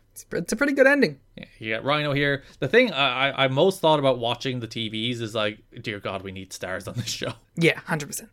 God, we need stars. At least when you had the Nash and DDP era, like, you'd be like, oh, Nash and DDP are on the screen. I will at least sit up in my chair a little bit because they are stars. Yeah, the phone will go face down on my lap for a second. Whereas now you get like an Apollo and Siaki versus Simon Diamond David Young match on pay-per-view, never mind TV, and you're like, oh no, we need to bolster this roster a little bit. Yeah, we've gone too far. Because there are times where we were like analyzing Dusty's cards where he'd throw those kind of matches on the show and you're like, why aren't you using X, Y, or Z? And I don't think you could really say that anymore. Like AMW get a match on the pay-per-view, Joe gets a match on the pay-per-view, Daniels gets a match on the pay-per-view, Raven gets a match on the pay-per-view, Styles gets a match on the pay-per-view. All the people you would book in singles matches or important matches on the pay-per-view get matches on the pay-per-view. And then you're like, how do we fill out the rest of the card? Yeah. Well, like, the easiest, like, sort of representation of that is, you look at our broad topics, there's no, like, miscellaneous tag. It's just heavyweight, tag, X Division. They're really, like, they don't have depth in this roster right now, and I think they're doing a pretty good job at what they have when you look at it, but it doesn't make for the most exciting TV at times. I mean, like, not having depth on the roster probably gave us Sabin and Joe, so... It's just like, we're going to throw Joe on the pay-per-view, we'll put him against Sabin, and the match rocks. We'll talk about it in a sec. Yeah. One of the best matches of the month. Actually, you know what? Let's talk about it now. Let's go straight to Joe. Yeah! Because we're moving over to the X Division anyway. Well, speaking of, like, people that you sit up when they're on the screen, that was me every time Samoa Joe came out. I was like, wow, let's go, Samoa Joe's here. Yeah, so first Impact of the month, July 24th of the pay-per-view cycle, Samoa Joe wrestles Ring of Honor legend Delirious. Yeah, and he beats the piss out of him. He does. There's a moment where, you know the way Joe does the chop to the back, kick, and then drop a knee? Yeah. So one of Joe's, like, long-time combos. So he does the chop to the back, the kick, but Delirious doesn't fall, like, to his back so that Joe can drop the knee. He's still in a seated position. So Joe's just like, fuck it, I'm going to drop the knee on your seated neck. I thought he was going to do the senton. He would have crushed I thought he was him. going to fucking crush him. I like the opening started part of this match is Delirious is doing his Delirious antics where he like runs outside the ring, he does a lap of the ring, he runs back into the ring, and Joe just sweeps his legs and absolutely kills him. Yeah, so I think this match was super necessary. Mm-hmm. And it also kind of got me onto your position too, that the Sanjay match was kind of perfect. Because Sanjay was the introduction, but then he got to do this the week after, where he just murdered someone. Just absolutely killed him. I had a small pet peeve about the entrances. So this match came right after the Jeff Jarrett shouting about new talent to Larry Zbyszko segment. So as Joe was making his entrance, all the announcers were doing was talking about that. You know, they were following that up, coming out of that segment, which I'm fine with. But if you're going to do that, have Delirious come out first. Yeah. Just have Delirious make the first entrance. Yeah, just swap those so that they're talking over Delirious in his entrance. And then when Joe comes out, it's business about Joe. Yeah. Yeah, absolutely killed him. Destroyed him. Muscle Buster, Coquina Clutch. Joe picks up the win. I love how Joe is ending these matches too. Because you fully believe he would win every match with the Muscle Buster. He's just putting on the Coquina Clutch to be a dick. Yeah. It's just absolutely unnecessary death kills for Samoa Joe on all of these shows. And like, even like Tenay kind of sells it because he's like, Muscle Buster, it's over. And then he just goes like, oh. Also, like, he explains how Coquina is Samoan for choke. So it's the choke clutch. Wow. But if you don't call it a choke, even though it's a different language for choke, it doesn't count as a choke. Yeah, wait, chokes are illegal. There's some pedantry about that. We'll get to it when we talk about the Sabin match. Joe had another squash 2 weeks later. It was Joe against Elix Skipper against Shark Boy. Which I was like, alright, they're going to give him a win over Elix. That's kind of a big jump from where he is. And then Shark Boy came in and I was like, ah. Yeah, because like they had Shark Boy win the Slammiversary Scramble. And he also had a little squash match over David Young in the first Impact of the month. The only person lower on the totem pole. So they're not doing like a push of Shark Boy, but he's like slightly more featured because he's in the news because of that lawsuit. Yeah. During this entrance, I think that Samoa Joe just straight up shoulder checked SoCal Val and then was such a dick about it too. Like looked at her like, why did you do that to me? It's very rude of Samoa Joe. He's a mean fella. He like when he comes out, you're just like, that man has presence. Yeah. Like you look at him and like he owns the television screen. He makes it feel like TNA too. And like these are his first TV matches. He's never done TV before. So he's like coming out and he owns the television screen. He just has such presence. Like you cannot look away from Samoa Joe. He's the best. Yeah.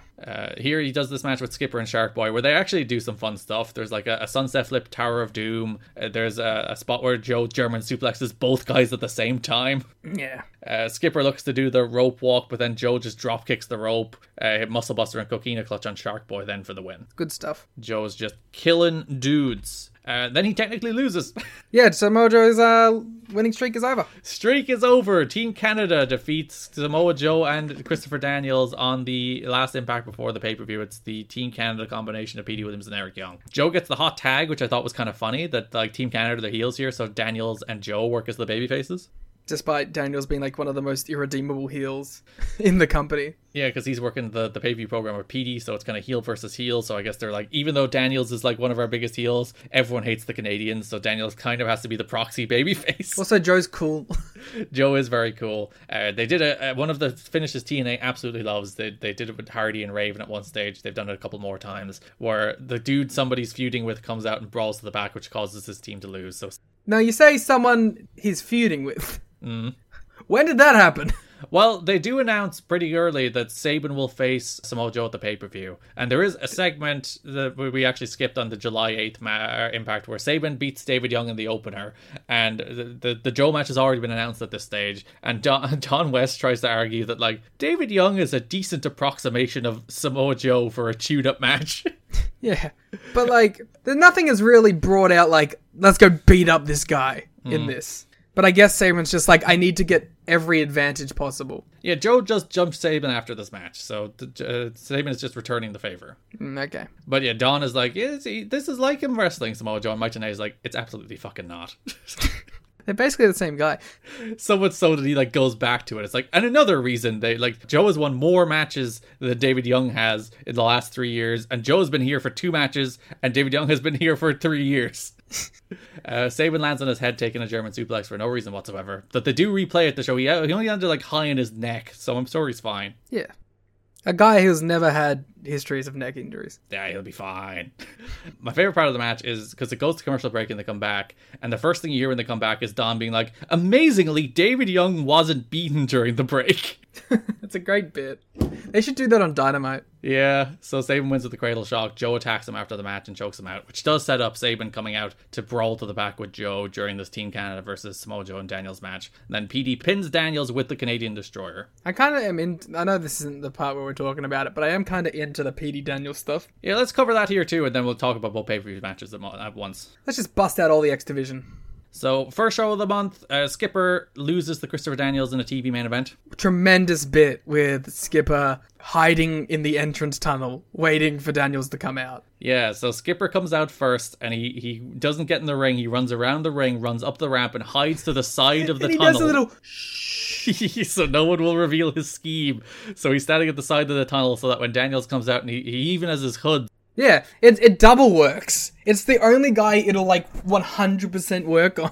Because you have the little thing where he doesn't have the peripheral vision anymore either. So he could not possibly see Skipper there. He walks right past him and Skipper jumps up from behind to start the match, which is, I think, yeah, it's a fun little bit. It's good stuff. Yeah, the entire first half of the match is just Skipper kicking Daniels' ass. Daniels hangs Skipper up on the ropes. This is where Tenay announces Joe versus Sabin, by the way, for the pay-per-view. Eventually, a fun finish. Daniels submits Skipper with the Koji clutch. Bust it out.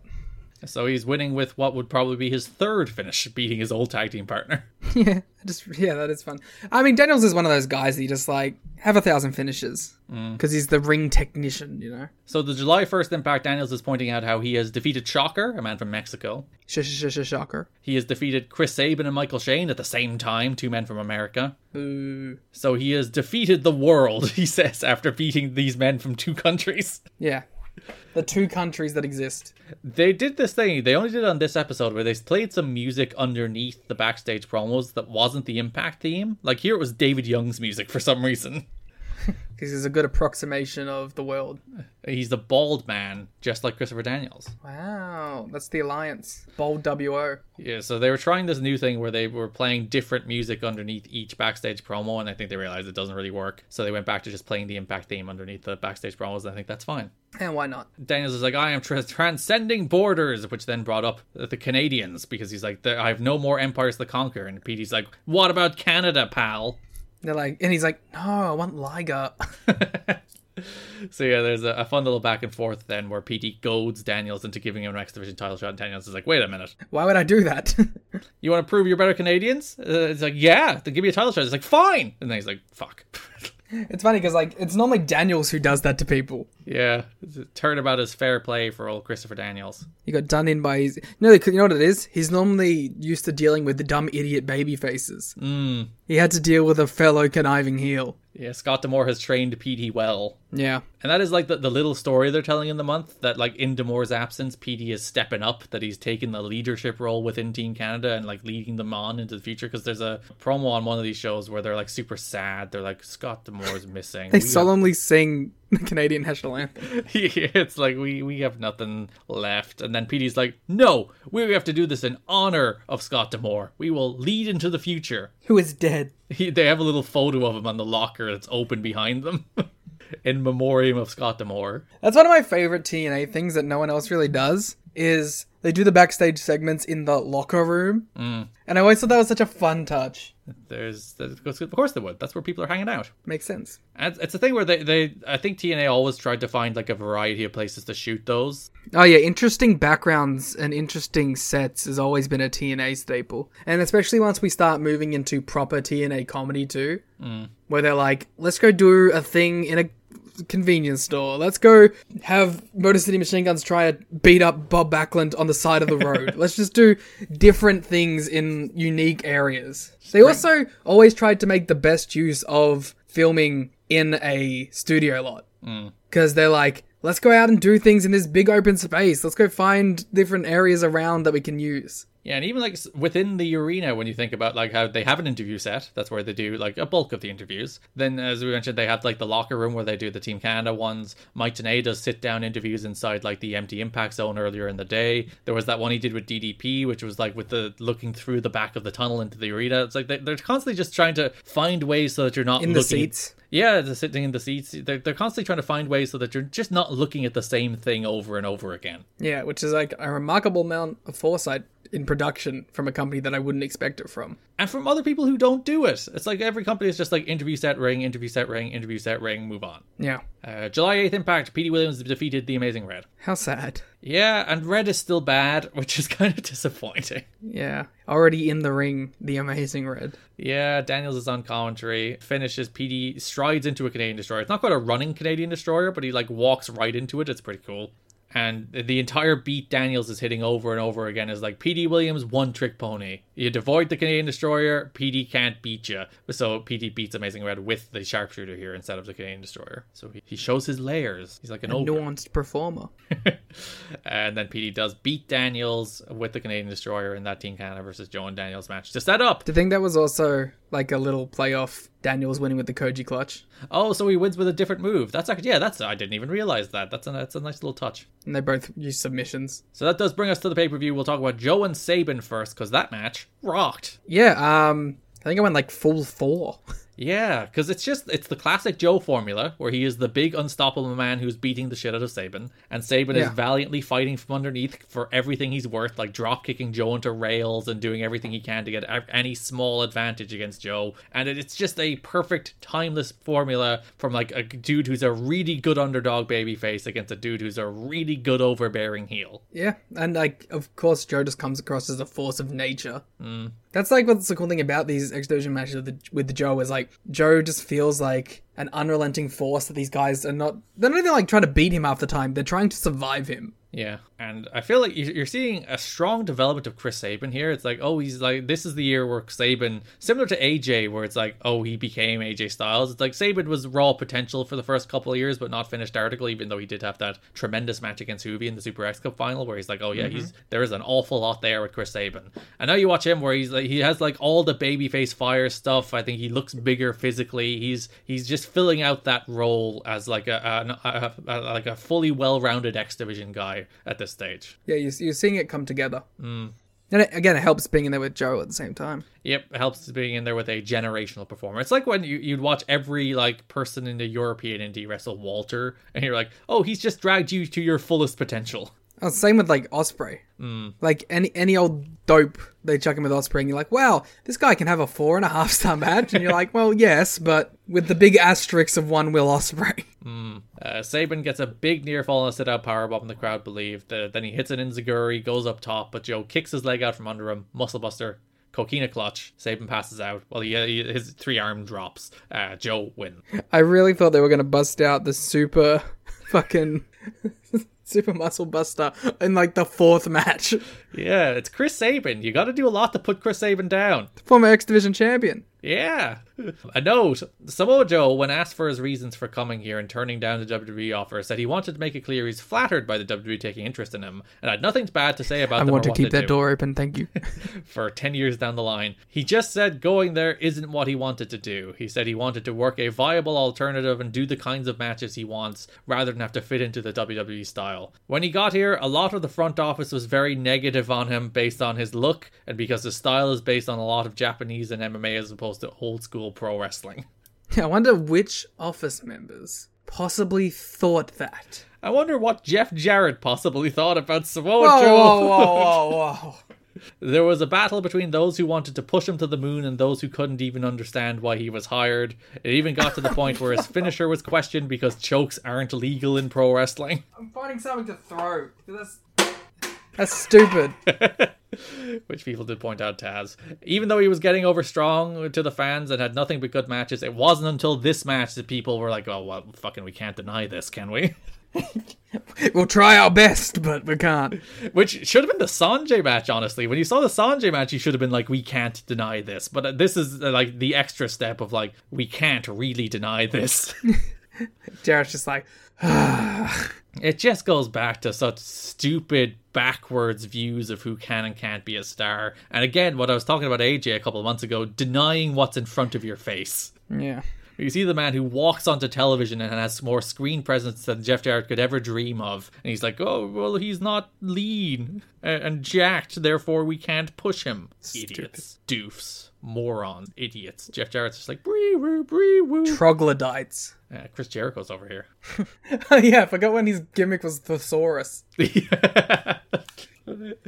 I know words. I say the words. And then everyone else did it for 10 years. Yeah, suit thesaurus. That's like that should be added to TEW as a character.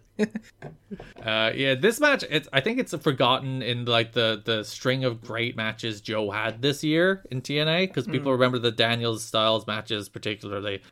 People don't really remember the Sabin match because it was his first like proper competitive pay-per-view match, and it rules. It's so good. Yeah. And again, it goes back to that thing about like the amount of vulnerability Joe shows here is probably more than conventional professional wrestling wisdom should tell you. And I think that's what makes him work, not what like is a detriment to him. You honestly believe Sabin can beat him, which elevates Sabin even when he doesn't. Sorry, I'm just clarifying right now.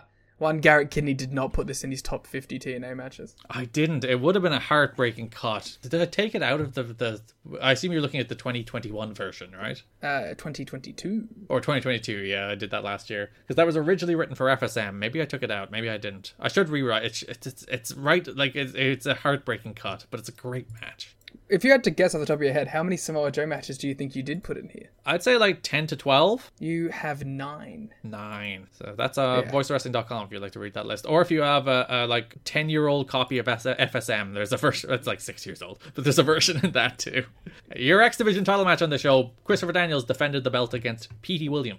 Yeah, it was like it wasn't as good as the Joe match, but it's still really good. Yeah, two guys working very hard, Joe watching on ominously from the ramp. Which I was like, I didn't realize that they went to the Joe like title stuff immediately. Yeah, because we're moving straight into the Super X Cup, which the winner of which gets an X Division title shot, and Samoa Joe is in. So put 2 and 2 together there. He could lose by getting beat up by Chris Sabin, I guess. Yeah, so there's only mild setup for the Super X Cup. They announce it on the pay-per-view, and there is also a 4-way qualifier. It's Sanjay versus Mickey Bats versus Elix Skipper versus Shark Boy. Winner gets a spot in the Super X Cup. It's kind of rude that Sanjay has to be in that, but yeah. Well, he does win it at least. Yeah, no, but like, come on. He's built up enough cachet now. Yeah, he beats Bats with the Hindu press. This is a fun heel versus heel match, so the finish is one of my favorite little things where A1 distracts the referee and throws a chain to Petey Williams, but then Daniels pulls a chain out of his own trunks and gets the PD first with the chain, hits the BME for the win. Yeah, 2 bastards doing bastard things. It's a fun dynamic. I always have enjoyed when like you get pure heel versus heel stuff. Like, one of my favorite Best of the Super Juniors matches was like Taichi and Taka, where they were just like cheating the entire time. Yeah, who is most dastardly? Yeah, good stuff. Who can come up with the best ways to circumvent the rules? Like, I think in this year's Best of the Super Juniors, Despy and Kanemaru are in the same block. Ooh. Which I'm like, let's go. Because A, you know, both kind of bastard men. But B, like, long time at this point, multiple time junior tag champions. So they're imploding. Well, because they're in different stables now, Garrett. Because El Desperado was in Strong Style, and Yoshinobu Kanemaru was in Just Five Guys. Is Strong Style the name of that stable? Yeah, Narita, Suzuki, and Desperado. Why don't they just call it Suzuki? It's because Narita is the main guy in it. Oh, and Suzuki's just his pal. Suzuki is like his dad who is teaching him how to murder. So, speaking of like a dad-student relationship, the last feud in the X Division is Naturals Sean Waltman and Hoyt versus Team Canada. Now we're going to Styles and Waltman. Oh, of course. So, if you remember, the King of the Mountain match was built around a little story where Waltman convinced AJ to work together with him, but then turned on him at the last minute. Yay. I do remember that. Do you? I yayed it because I was trying to remember it. But in the King of the Mountain match, I did enjoy that because I'm always a big fan of multi-man matches that actually have little layers in them. And something like that is appreciative and adds an extra dynamic to a big spot match like that. And I especially appreciate it when you're like, not only is it a part of that match, but then it's a story coming out of that match into the next pay-per-view. AJ's kind of like a little whiny bitch the whole time too. Yeah, because he's like a kid who got played, but then he's like, I want revenge. And Waltman's like, fuck you, dude, you're dumb. Oh man, I'm not dumb. Earth is round. I swear. July 1st Impact, Sean Waltman faces Sanjay Dutt. Dream match. It's a match that happens. Yeah. Listen, like, we were talking about this in the watch along about Sean Waltman, and that like this is a perfectly fine like 2.5-star TV match. But when you watch Sean Waltman, there is just the comfort in watching a man who is better than I think nearly everybody on these shows. There is a level and consistency to a Sean Waltman TV match that, although it won't blow you away, you know that you're not going to be insulted by watching it. Yeah, like every single thing about like every kick he hits, every position he takes when Sanjay's like everything about him, he's just like a true pro who nails every beat of a wrestling match. So even when he's doing what is ultimately like a 6-minute, largely kind of a squash, like he's not doing a super competitive match with Sanjay here, like every beat of it is just perfect. It's just on point. He just nails it. And it just made me kind of sad that like this is probably the longest run Waltman has in a TV wrestling company. In fact, I think it is since like the death of WCW, you know? Yeah. He's always just been like that guy. Yeah, he has like a 4 or 5 month run here where he's on TV pretty regularly. And every other time he mostly pops in and out of TNA in particular. I don't think he even wrestles at all in WWE after this, does he? I don't think so. I don't remember him having like a one-off even in WWE. He's mostly a run-in guy. Yeah, or a guy who just stands in the background when they do the 17th DX reunion. They did one on SmackDown this week. Fuck's sake. But, like, it's just such a shame because you watch these matches and see he's still great. Yeah. And like you can document Sean Waltman's demons to up and down to the end of until the end of time, but like he's still great here. He still clearly has a ton to offer the business as a worker, and it's just such a shame that he never really had the chance to. Yeah. Well, like I remember there being a distinct sort of moment when he did those Chikara matches, Generico, Cabana, and such, and people were like, "Oh, a woman can go." Yeah, it's the exact same feeling there, isn't it? It's like, oh, he still has a ton to offer because he was like 40 then. You know, it's not like he was washed past his prime. He's still in the age period where he should be able to deliver. Like the same age as Taiji Ishimori is now. Yeah, the exact same number of abs. Which has become our favorite thing. The fact that man is 40 is just mind-blowing to me. He also has looked the same age for like a decade. That's true. Yeah, it's a shame. It's a real shame because Sean Waltman is maybe the best wrestler to have not as many good matches as he should. Yeah. To the level of talent. 2012 was the Chikara stuff. That was 11 years. Yeah, he would have been like just 40. So, man, and he did the GCW stuff. I didn't watch the matches. Was he any good? Oh yeah, he did. I watched one of them. Because he did the Janela match and he did, I think, another tag, didn't he? He tagged with Janela and then he did a Janela singles, yeah. I saw it was like 20 minutes long, so I was like, no thank you. But I remember being like, he was like pretty okay in it, I thought. Maybe now's the time. We'll have that one last Sean Waltman one. And that was like February of last year, so... Main event of this Impact after Waltman beats Sanjay with the X Factor, by the way. I like the little finish where he was doing the 10 punches in the corner, and while the referee was admonishing him for doing while the referee was admonishing Sanjay for doing a 10 punch, Waltman just cut a sneaky low blow and X Factored him for the win. Yeah, it's good stuff. And main event was AJ Styles versus Alex Shelley. I love AJ Styles, and I love Alex Shelley. Mm-hmm. I did not rewatch this match. Yeah, you had a thing on the watch along where you're like, did they re-air this match? It's like, no! Yeah, because, like, I knew that they re-aired the first one. Mm-hmm. And in my head, because it has been 2 months, I was like, oh, did they not re-air it yet? And this is the one they're airing. And then halfway through, I noticed that, like, Shelley's face was exploded. Yep. And I went, I don't remember that last time. And I was like... And then Sean Waltman walks out. Sounds on I was like, maybe they spliced it. And then, like, I was still kind of like, okay, they could have done, like, splicing and Waltman, like, post, like, new commentary or whatever. And then, when he walked in the ring afterwards, I was like, maybe they didn't. Why did you build such a conspiracy theory for this match? Because I knew that they re-aired it.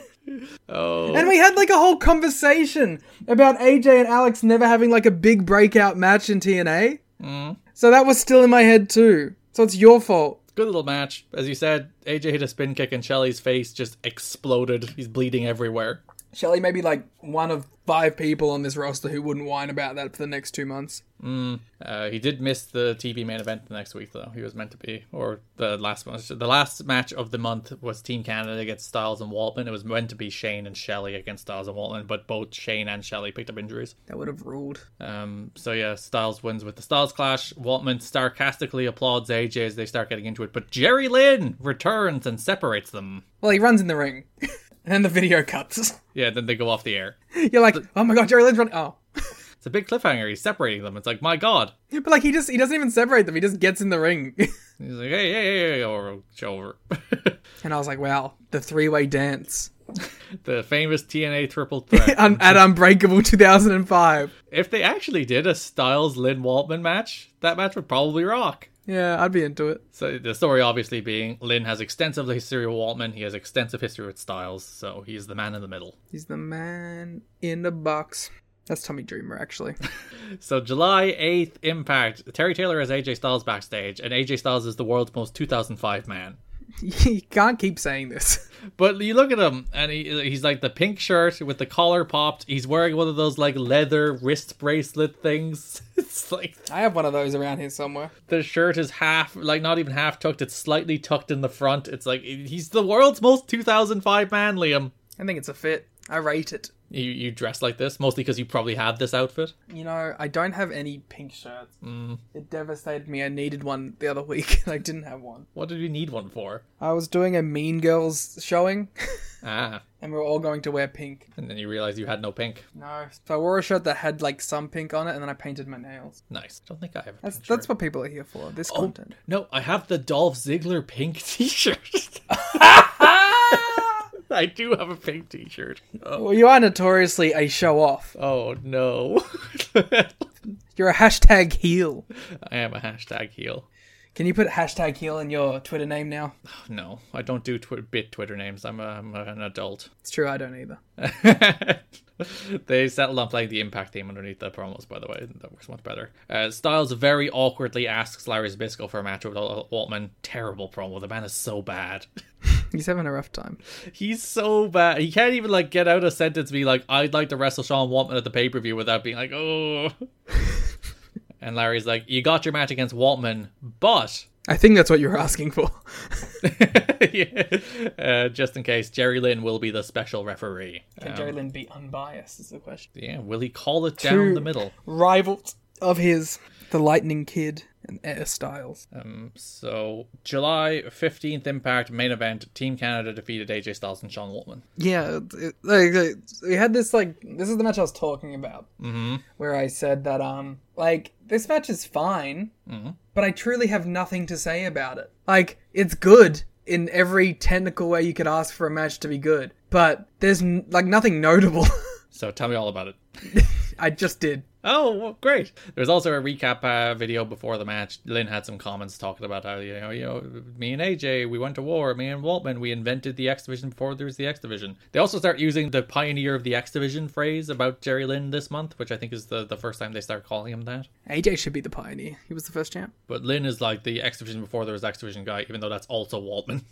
Yeah, they should have a match for that title. So yeah, they have, as you said, a real perfectly good, competent TV main event. The story is Waltman and Styles are working really well together until Waltman accidentally smashed Styles with a spin kick, and in his shock left himself open for a Northern Lariat as Root pinned Waltman. Styles, like, what the hell, man? Styles turns his back. Again, Styles kind of a little bitch. Yeah, and then he turns his back because he's stupid. Waltman jumps him. Lynn May comes out, breaks them up. Which then does bring us to No Surrender, in which AJ Styles defeats Sean Waltman with Jerry Lynn as special referee in a darn good match. Yeah, they go out there and they have a rockin' little match. And it's like, this is like one of the better pay-per-views in a minute because there's just 3 really good matches on it. Yeah, there's nothing like go out of your way match of the year high-end level. No. But there's like 3 or 4 just real good, solid, you will watch this match and you will damn well enjoy it kind of matches. You should probably watch Joe Sabin if you're going to go out for anything. Yeah, that's the best match on the show. Then Styles, Waltman, Daniels, PD, and Raven Abyss are all just real darn good matches. Also, the opening tag is pretty good. Yes, which we'll talk about in a moment. That doesn't exist because we haven't gotten to it yet on the show, you see. Oh, sorry. I was just clarifying it for people who might be picking from the pay-per-view. So this is where Tenay calls Lynn the pioneer of the X Division. Franchise interviews Lynn before the match, by the way. He's like, who you gonna favor? Come on. I know you hate one of these guys more than the other. And he's like, no, I hate them equally. Like all my children. He's going to call it down the middle because he has pride and the best man will win. So, real good match. Returning the favor because Styles blew up Alex Shelley's face with a spin kick. Waltman then blows up Styles' face with a spin kick. It rolled. Did you think there was a little of Alex Shelley was like, fuck yeah.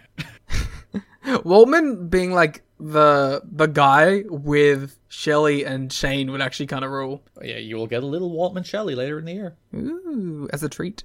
Waltman hits a big senton off the top of the floor. Styles launches Waltman crotch first into the post. Waltman kicks out of the Styles Clash. Styles kicks out of the X Factor. Then after he misses a spiral tap. What scared the shit out of you? I could hear something like moving. Okay. I'm the only person in the house. And it was like... What was it? I look around. It's a box falling off my bed slowly. But I was looking around like, what the fuck is that? My heart rate just skyrocketed. Imagine if you were actually being robbed mid-podcast recording. That happened on the flagship. Oh, yeah. The guy was trying to break into Joe's house like mid-flagship. Good content. Oh, sorry, let's retape it. Hey, get out of here. Well, guys, Liam's actually fighting off a villain. Oh! That's how I fight. Seems like he's getting the better of it. And you warn everyone else not to break into this establishment. I believe he did what Adam Cole did on that Bola show, and he slapped his leg when he kicked the guy in the nuts. I did. Okay, I beat up the guy. We're safe. Cool. So Styles kicked out of the X Factor after he missed the spiral tap. Waltman was frustrated. He tried to use a chair. Jerry Lynn stopped him. Waltman then got into it with Lynn. Styles was trying to get him in the Styles Clash. Waltman grabbed the ropes. Lynn kicked Waltman's arms, allowing Styles to hit the Styles Clash for the win. Then Waltman's like, hey man, you just cost me that match, Jerry Lynn. Yeah, that's a very nice way of putting it. It's funny because he was doing like the sit on the mat, point at Jerry Lynn. He was like the meme with the lady pointing at the cat. Yeah. And that's when we cut away. We will hear more about that in the next month. In fact, we may be approaching eventually one of your top 50 matches. Oh, I did put Lynn and Waltman on, didn't I? Yeah. Fun. Number 46. I think part of the novelty was the novelty of them wrestling again, but I'm excited to revisit that match because I think that match. Do you want me to read good. your review? Go for it. Is this 2017, Garrett, or did you rewrite these? I didn't rewrite them, but I did edit them, so I might have cut something. Like, my entire process of editing that was not like rewriting. It's like, that sentence is unnecessary, just cut that sentence. Going back to a classic rivalry later is always risky business. Father Time inevitably takes its toll. Not in this case, though, as Lynn and Waltman worked a really smart match that played to the experience as well as athleticism, accentuated by tremendous announcing which helped provide ample historical context. Good blurb. Well done, nailed Real it. fucking wordy in that one, huh? it's like 30 words. I know, but you're doing the Chris Jericho thesaurus bit. What, because I used the word ample? Accentuated by tremendous announcing which helped provide ample historical context. Damn right. Good sentence. Father Time, capitalized. Real person. Yeah, I wouldn't have done that, I don't think. I think that would have been the FSM editor. Or maybe it was me. I'm not sure. Let's just blame Rich. Yeah, it's Rich's fault. Rich capitalized it. How dare he? Yes, Styles Waltman. Real good match. We will see. I'll tear it down. That brings us over to the tag team division, in which the main feud is little Team Canada versus Naturals and Lance Hoyt beef. Yeah. Okay, I don't really care about this at all, but the one thing I do like was the Naturals saving Lance Hoyt. Why? Because, like, they have the Candido connection. Oh, yeah. I didn't even put that together. Yeah, so I thought that was kind of a nice little thing. They're obviously all in the same last Candido match. So, but don't they hate Lance Hoyt then? You would think so. July 1st Impact, Lance Hoyt faced Eric Young. This is still coming off the fact that Lance Hoyt put Scott D'Amore on the shelf with a moonsault at Slammiversary. What a visual that was. Yeah, Mike Tenay doing his spontaneous woo. Spontaneous Woo is my band. That's in one of the recap packages. It includes, I think they did a recap of Slammiversary. I think it's on the first show of the month, where it's like Mike Tenay's like, woo! So excited. Hoyt beats Eric Young with the big boot. Numbers game caught up with them. They accidentally played Kip James's music when Hoyt won, actually, which I assume because it's K and L are next to each other in the alphabet, so it's an alphabetized playlist. So it's like, oh no, we hit Kip James by accident. I think they would just structure it in like order of what they're gonna play. You would think so. I like the idea of like, all right, we've got a in the next match it's going to be Abyss, but Larry Zbyszko, who is put in first, is going to have Z, and we have to swap quickly and go from Z to A. Scroll. Damn it, I clicked Z-Man by accident. Team Canada attack, the Naturals make the save. It sets up a TV main event, which is the Team Canada against the Naturals and the Lance Hoyt, with Jimmy Hart, not with the Naturals. The Naturals and the Lance Hoyt. Well, I said the Team Canada, so I committed to the bit by adding the to Lance Hoyt, but then didn't for the Jimmy Hart. There's a lot going on there. That's a perfectly acceptable TV main event that they basically run back on the pay-per-view. Yep. Hoyt pins Rude with a big boot. Canadians attack after the match as they go off the air. The old TNA would have made the pay-per-view match a plunder match, just to play off that and be different. But they have a plunder main event, so they showed restraint. Pay-per-view matches then, Team Canada versus Lance Hoyt and Naturals. Franchise has the Naturals and Hoyt after the match. They're mad about all the whining and or before the match, sorry. They're mad about all the whining and crying. I was going to say, yeah, they're mad about all the whining and crying that they're doing after they lost the match. Yeah, they're mad about Team Canada. Jimmy brings the age and experience, and the other guys bring the youth and enthusiasm and skill and athleticism. And if they want to bring the hockey stick, we'll have the megaphone. I guess. I'd probably rather the hockey stick in a fight. Would distance. You? Yeah, I guess there is distance, and I'm a short man, so I need distance. Yeah, like a megaphone, you have to get all up in there, you know? Yeah, though I'm also a short man and can fit in small gaps and then hit somebody with a megaphone. In what way do you think that's happening? I can slip underneath people and then megaphone them. I don't know if you could. Though, you could use the megaphone as a distraction thing. So you could, like, shout really loud into the megaphone. Be like, ow, my ears, then you bop them. You're not in a cartoon. No, that's how it works. I think I could just, like, ignore it. What if it's so loud, though? Your ears are like, eh. I guess. Maybe I would sell it huge. Who knows? But also, if you, like, kept the megaphone behind your back, right? Mm-hmm. As a surprise tactic. Yeah, the person didn't know. If they know you have it, you can prepare for it. But if you're like suddenly bring it out, you megaphone them in the face, they will be taken off guard. All right. In that very specific set of circumstances, I'll give it to you. Then you bop them. You bop them. You bop them and drop them. It's also harder to hide a hockey stick. It's bigger. I don't need to if I have a hockey stick. So it ends up backfiring anyway, because Rude throws the hockey stick to Jimmy Hart, and Jimmy's like, oh my god, he pretended he got hit by Jimmy, and Jimmy was ejected. And then Rude wins by hitting the Naturals with the megaphone, allowing EY to pin Andy Douglas. So what does that tell you about the effectiveness? That the hockey stick was a good distraction tool, but he won with the megaphone.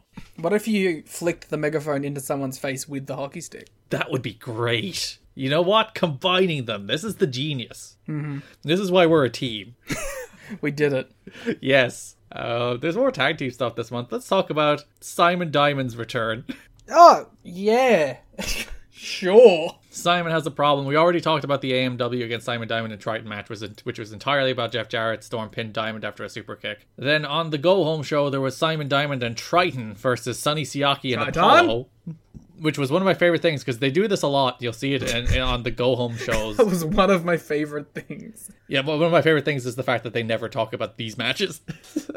Like, you'll see it a lot on this year of go home show in particular, where there will always be a match that's just the match, and the announcers will talk about absolutely nothing but the match. They're just running down the pay-per-view lineup. Yeah. Yeah. Triton pins Apollo with the T3. Triton wins a wrestling match. Cool. This match was so good on TV. They were like Triton and Simon Diamond against Sonya Siaki and Apollo. They tore it down. It rocked.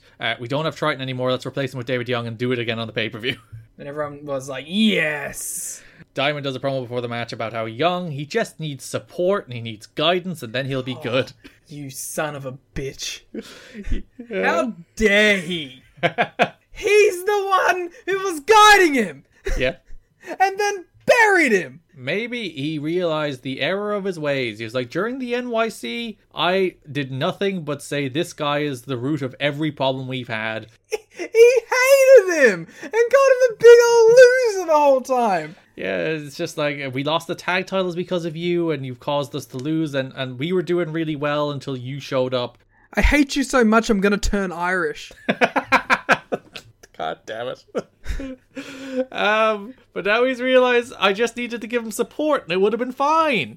I can't stand this. This is a toxic relationship. He's gaslighting poor David. He is! Young hit a spinebuster on Siaki, but Siaki wasn't the legal man. Apollo followed with a TKO on Young to beat them. Which does tell you that they won when he had Triton and they lost when he had David Young, so... He just needs guidance. Trio K family drama time, Liam. Beware. How are you feeling about this? Because I have 2 points. Oh, give me your points, because I have no points. Point number 1. Go for it. On one hand, this is really boring. Point number 2. On the other hand, it is a true, earnest attempt at long-term storytelling. Like, it's gone on for multiple pay-per-view cycles. We didn't get the payoff here. We're still going. Like, they're trying to do something that isn't just a one-cycle thing. Yeah. That's nice. This runs through the start of 2006. Fuck you. But you're right. It is a long-term story that goes on and on and on and on. What? It's like 6 more months. Yeah, it keeps going. How? You will find out. Hickenbottom, meet us at the Alamo.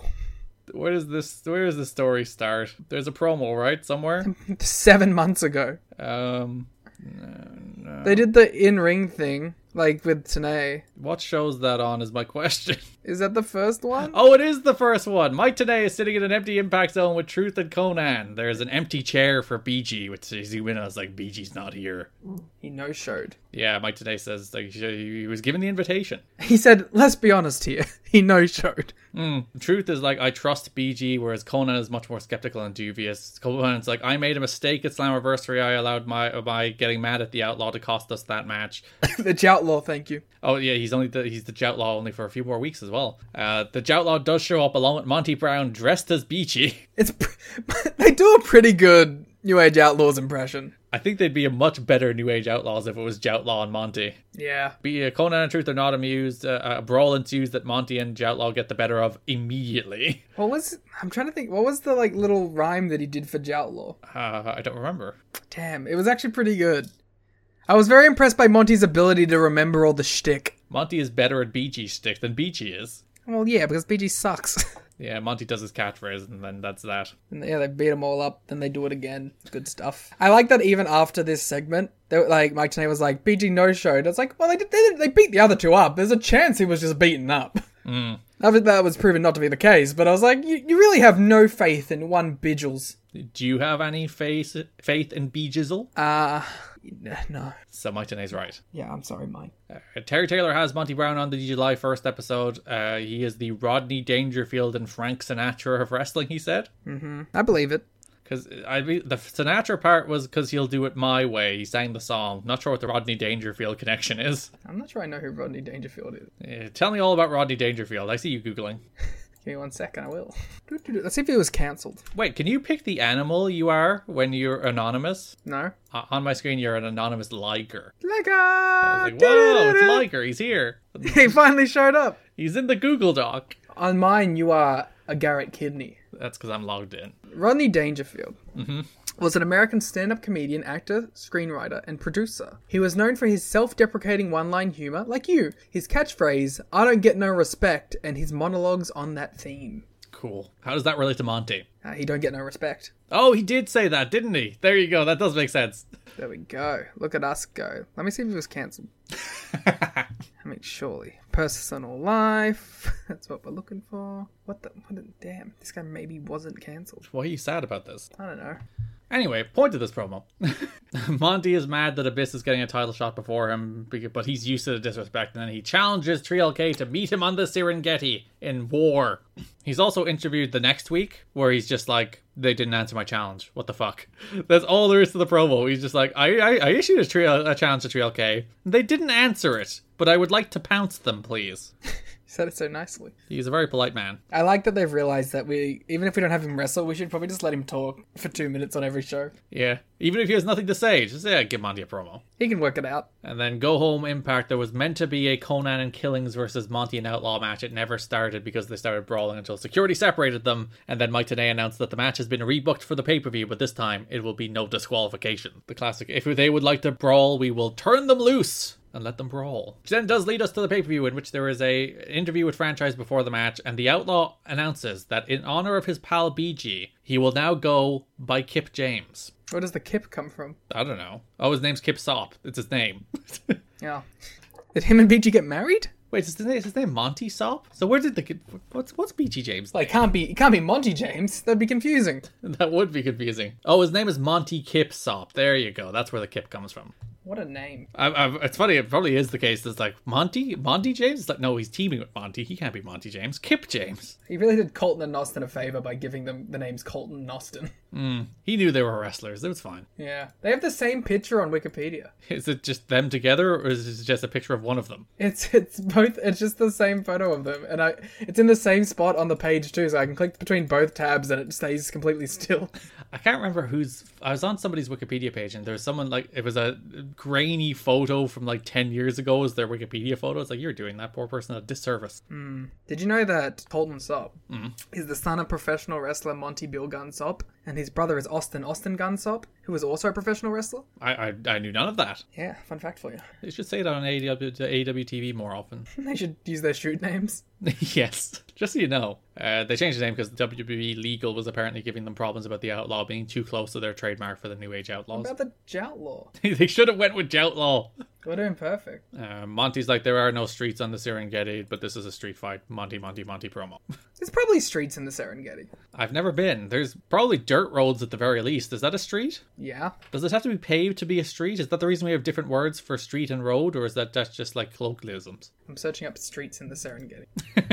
Are there roads in the Serengeti? Well, there is roads, but it would have to be paved to be a street. Roads are streets. But no, roads and streets are different things. Alright, are roads streets? This is like harkening back to the olden Slack days of, is a shed a building? Yes, it is. It is. A road is anything that connects 2 points, while streets are public ways which have buildings on either side. So there is a difference between a road and a street. Meanwhile, have the same attributes as streets but run perpendicular to them, while a boulevard is essentially a wide street with a median through the middle. Nice. We learn things on this show. Yeah, but that's because we don't know anything. Monty and Kip defeated Conan and Killings in a street fight. Also, a quick update, you only had 8 Samoa Joe matches on that VOW article. What was the 9th that you accidentally counted twice? You've got to be kidding me. Episode 37, Slammiversary, June 2005, end of FSN, Jarrett Meltdown, Samoa Joe debut. Nice. Yeah. So, yeah, everyone's in street clothes, which for Monty meant he was wearing a leopard print shirt. Which I do believe he would wear, like, regularly. To a street fight? Yeah. He is the best dressed man at any street fight. Even if you're getting your ass beat, you gotta look good.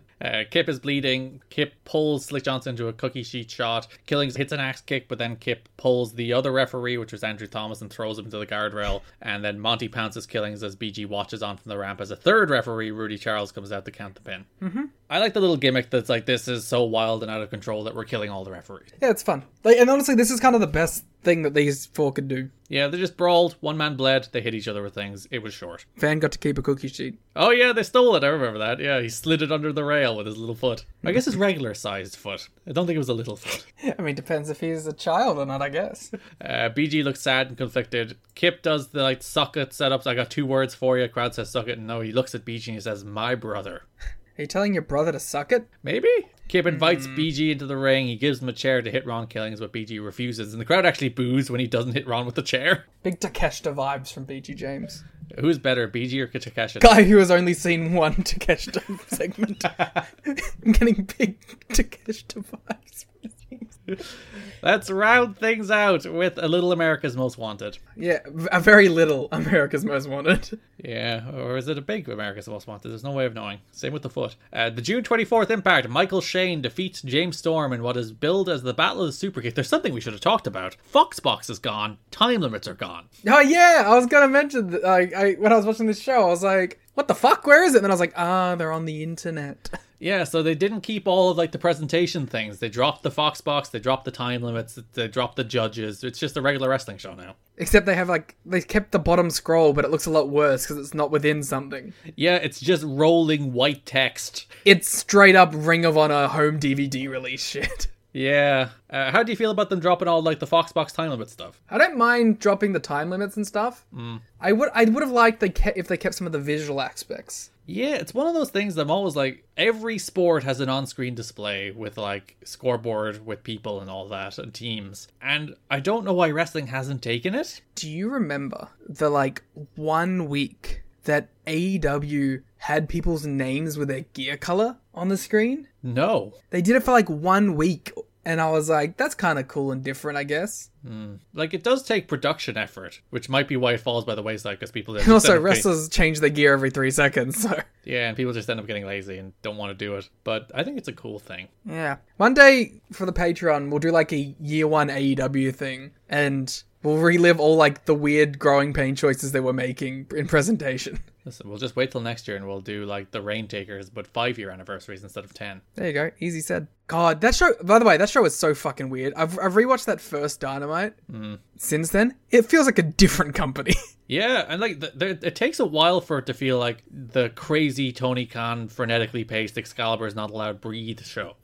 which it became, I think coming out of the pandemic is kind of when it became that more than anything. Yeah, for sure. But before that, it's a normally paced show. It's very weird to watch those normal paced early Dynamites that aren't breathless. It's interesting. That'll be a fun thing to do. I wonder if Tony ever goes back and watches those shows. It's like the good old days. And it was so young and full of potential. So this Shane and Storm match, Mike Tenay is like, this is the battle of the super kicks. And Donna's like, I was going to say that. He should have said it then. Tracy crotched Storm, allowing Shane to hit a swinging neck breaker off the ropes. Harris went to handcuff Tracy. Harris decked Shane as he went to save Tracy, which I think makes him the babyface. But then the referee ejected both Harris and Tracy. Tracy was at the top of the ramp then, asking Alex Shelley to come help. How do you feel about the fact that they have replaced Frankie Kazarian in Shazarian with Alex Shelley? Or just Shane? Nelly. So you upset about the fact that they've just basically slotted him in Frankie's role? Well, Shelley's better, so I don't mind it that much. It doesn't have the fun element of Tracy being Michael Shane's on-screen girlfriend and Frankie's off-screen girlfriend. Yeah, she has to start dating Shelley. Yeah, that would bring it all together. Shelley then did try to interfere, but Storm kicked him. Storm then turned into a Shane super kick as Shane pinned Storm. All right, I'm gonna give Nelly a chance. Why is it Nelly? Because it's N-E from Shane. Why are you using the end of the words? Because they both have sh in them, so I'm taking that away. Okay. And it's Nelly with an I to incorporate Tracy, because unlike Shazarian, this is not a sexist team. Damn right. I thought a lot of the stuff toward the end of this match felt pretty clumsy. They didn't get the interference timing of these spots particularly well nailed down. It was also just kind of a little off kilter. Yeah, because Tracy spent a minute on the ramp trying to convince Shelley. It was all just very awkward. It wasn't very refined.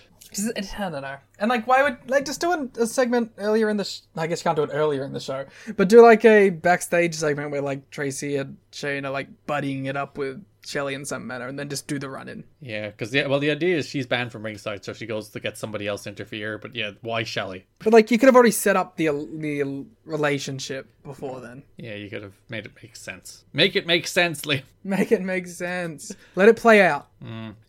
That's my favorite Brian Alvarez quote of all time, by the way. Where let it play out. Fuck me.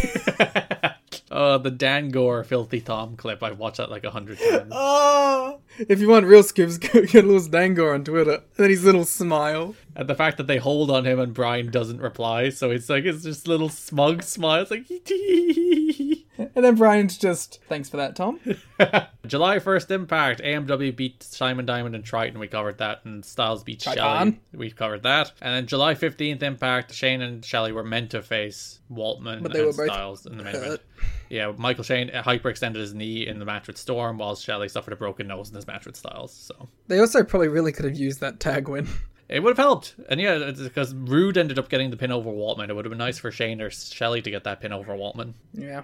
Pay-per-view opening match, AMW versus Alex Shelley and Michael Shane. It's kind of good. Sorry, just Shane. Oh, he is just Shane now, because once again, WWE have gotten mad about the name, so he is simply Shane. Which is funny, the last time he was reduced to a name, it was just Michael. Now it is just Shane. He will be Matt Bentley before long. Which, by the way, always better name. Because there was the weird arc where he was just Michael. Then he did that segment with Tracy and Dusty Rhodes where he's like, no, I'm Matt Bentley. Then he was Michael Shane again. Now he's Shane, and now he will be Matt Bentley again. Yeah. Oh my god, I'm going to have to think of a new name for Nelly. Oh no. Yeah, great opening match. Well, great's probably strong, but like one of those, like it was what an opening match should be. Good energy, good enthusiasm. Storm does a wacky stage dive.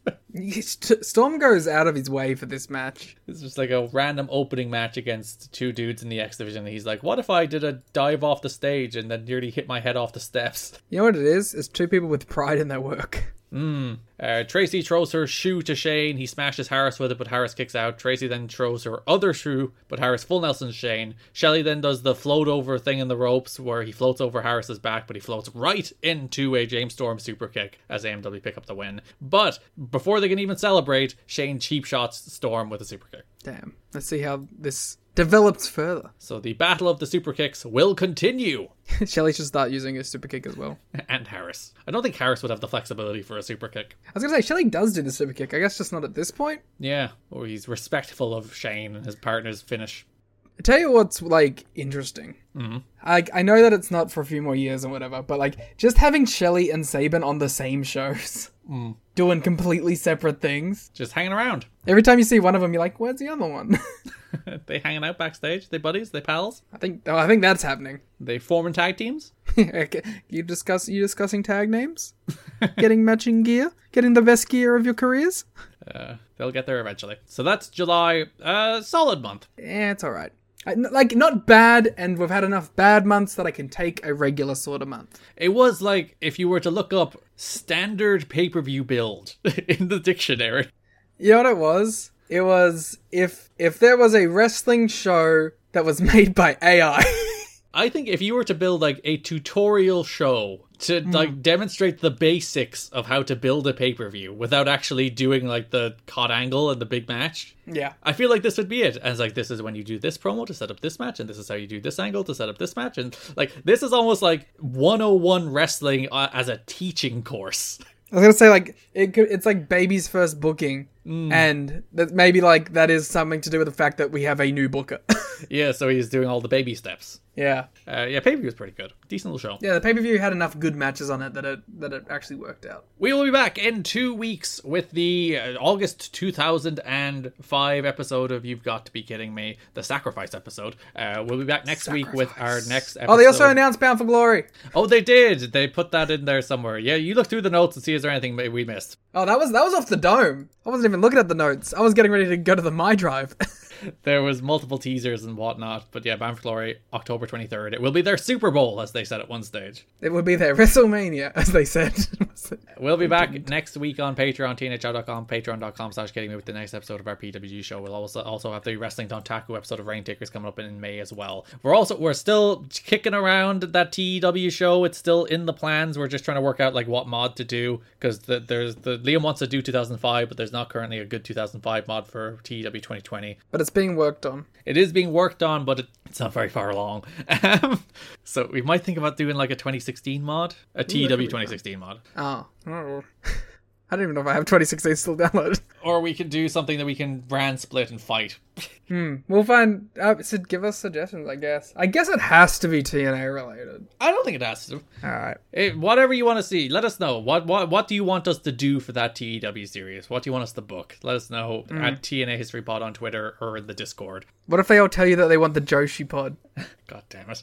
$70 tier. Oh! You heard it right. $70 tier, Jumping Bomb Audio. No, we can't steal the name. Why not? Head to tnhr.com, patreon.com/kiddingme to support the show and get all that extra bonus content. Follow us on Twitter at TNA History Pod. Follow me on Twitter at Garrett Kidney. Follow him on Twitter at The Gleet Muta. Thanks for listening, and bye-bye. By the way, we have so many Patreon ideas. We should start doing some of them. There's 1,000 of them. Unfortunately, we don't have 1,000 hours in a day to do them in, but if you start going to the Patreon and paying us enough that we don't have to do anything else, we'll do all the fucking content. Just you wait. I like the way I already outroed. You're like, one more plug. Yeah, I gotta get the shilling. I was like, hey, you want all the good stuff? We'll do it. Just pay us. We'll see you in 2 weeks for Sacrifice. One of us has a fulfilling job, so, I guess you don't have to pay both of us. Bye. Whatever my outro is. This is the story of the one. As head of maintenance at a concert hall, he knows the show must always go on. That's why he works behind the scenes, ensuring every light is working, the HVAC is humming, and his facility shines. With Grainger's supplies and solutions for every challenge he faces, plus 24/7 customer support, his venue never misses a beat. Call quickgrainger.com or just stop by. Grainger, for the ones who get it done. My name is Tyler Fornes, and I am one of the co-hosts of the Good, the Bad, and the Hungy AEW podcast here on the Voice of Wrestling Podcasting Network. We take a broad scope approach to the world of All Elite Wrestling and the entire universe of Tony Khan. We talk about the big matches, the big stars, the promos, the storylines, and we also look at it from a big picture perspective. How are things going to change over the course of the next 10 years with AEW still in the picture? How are companies like WWE going to adapt and adjust to AEW? Are they going to be a similar way like they did with WCW in the late 1990s? Will there be a counterpunch? We talk about all of that and more on The Good, the Bad, and the Hungy every week on the Voice of Wrestling Network.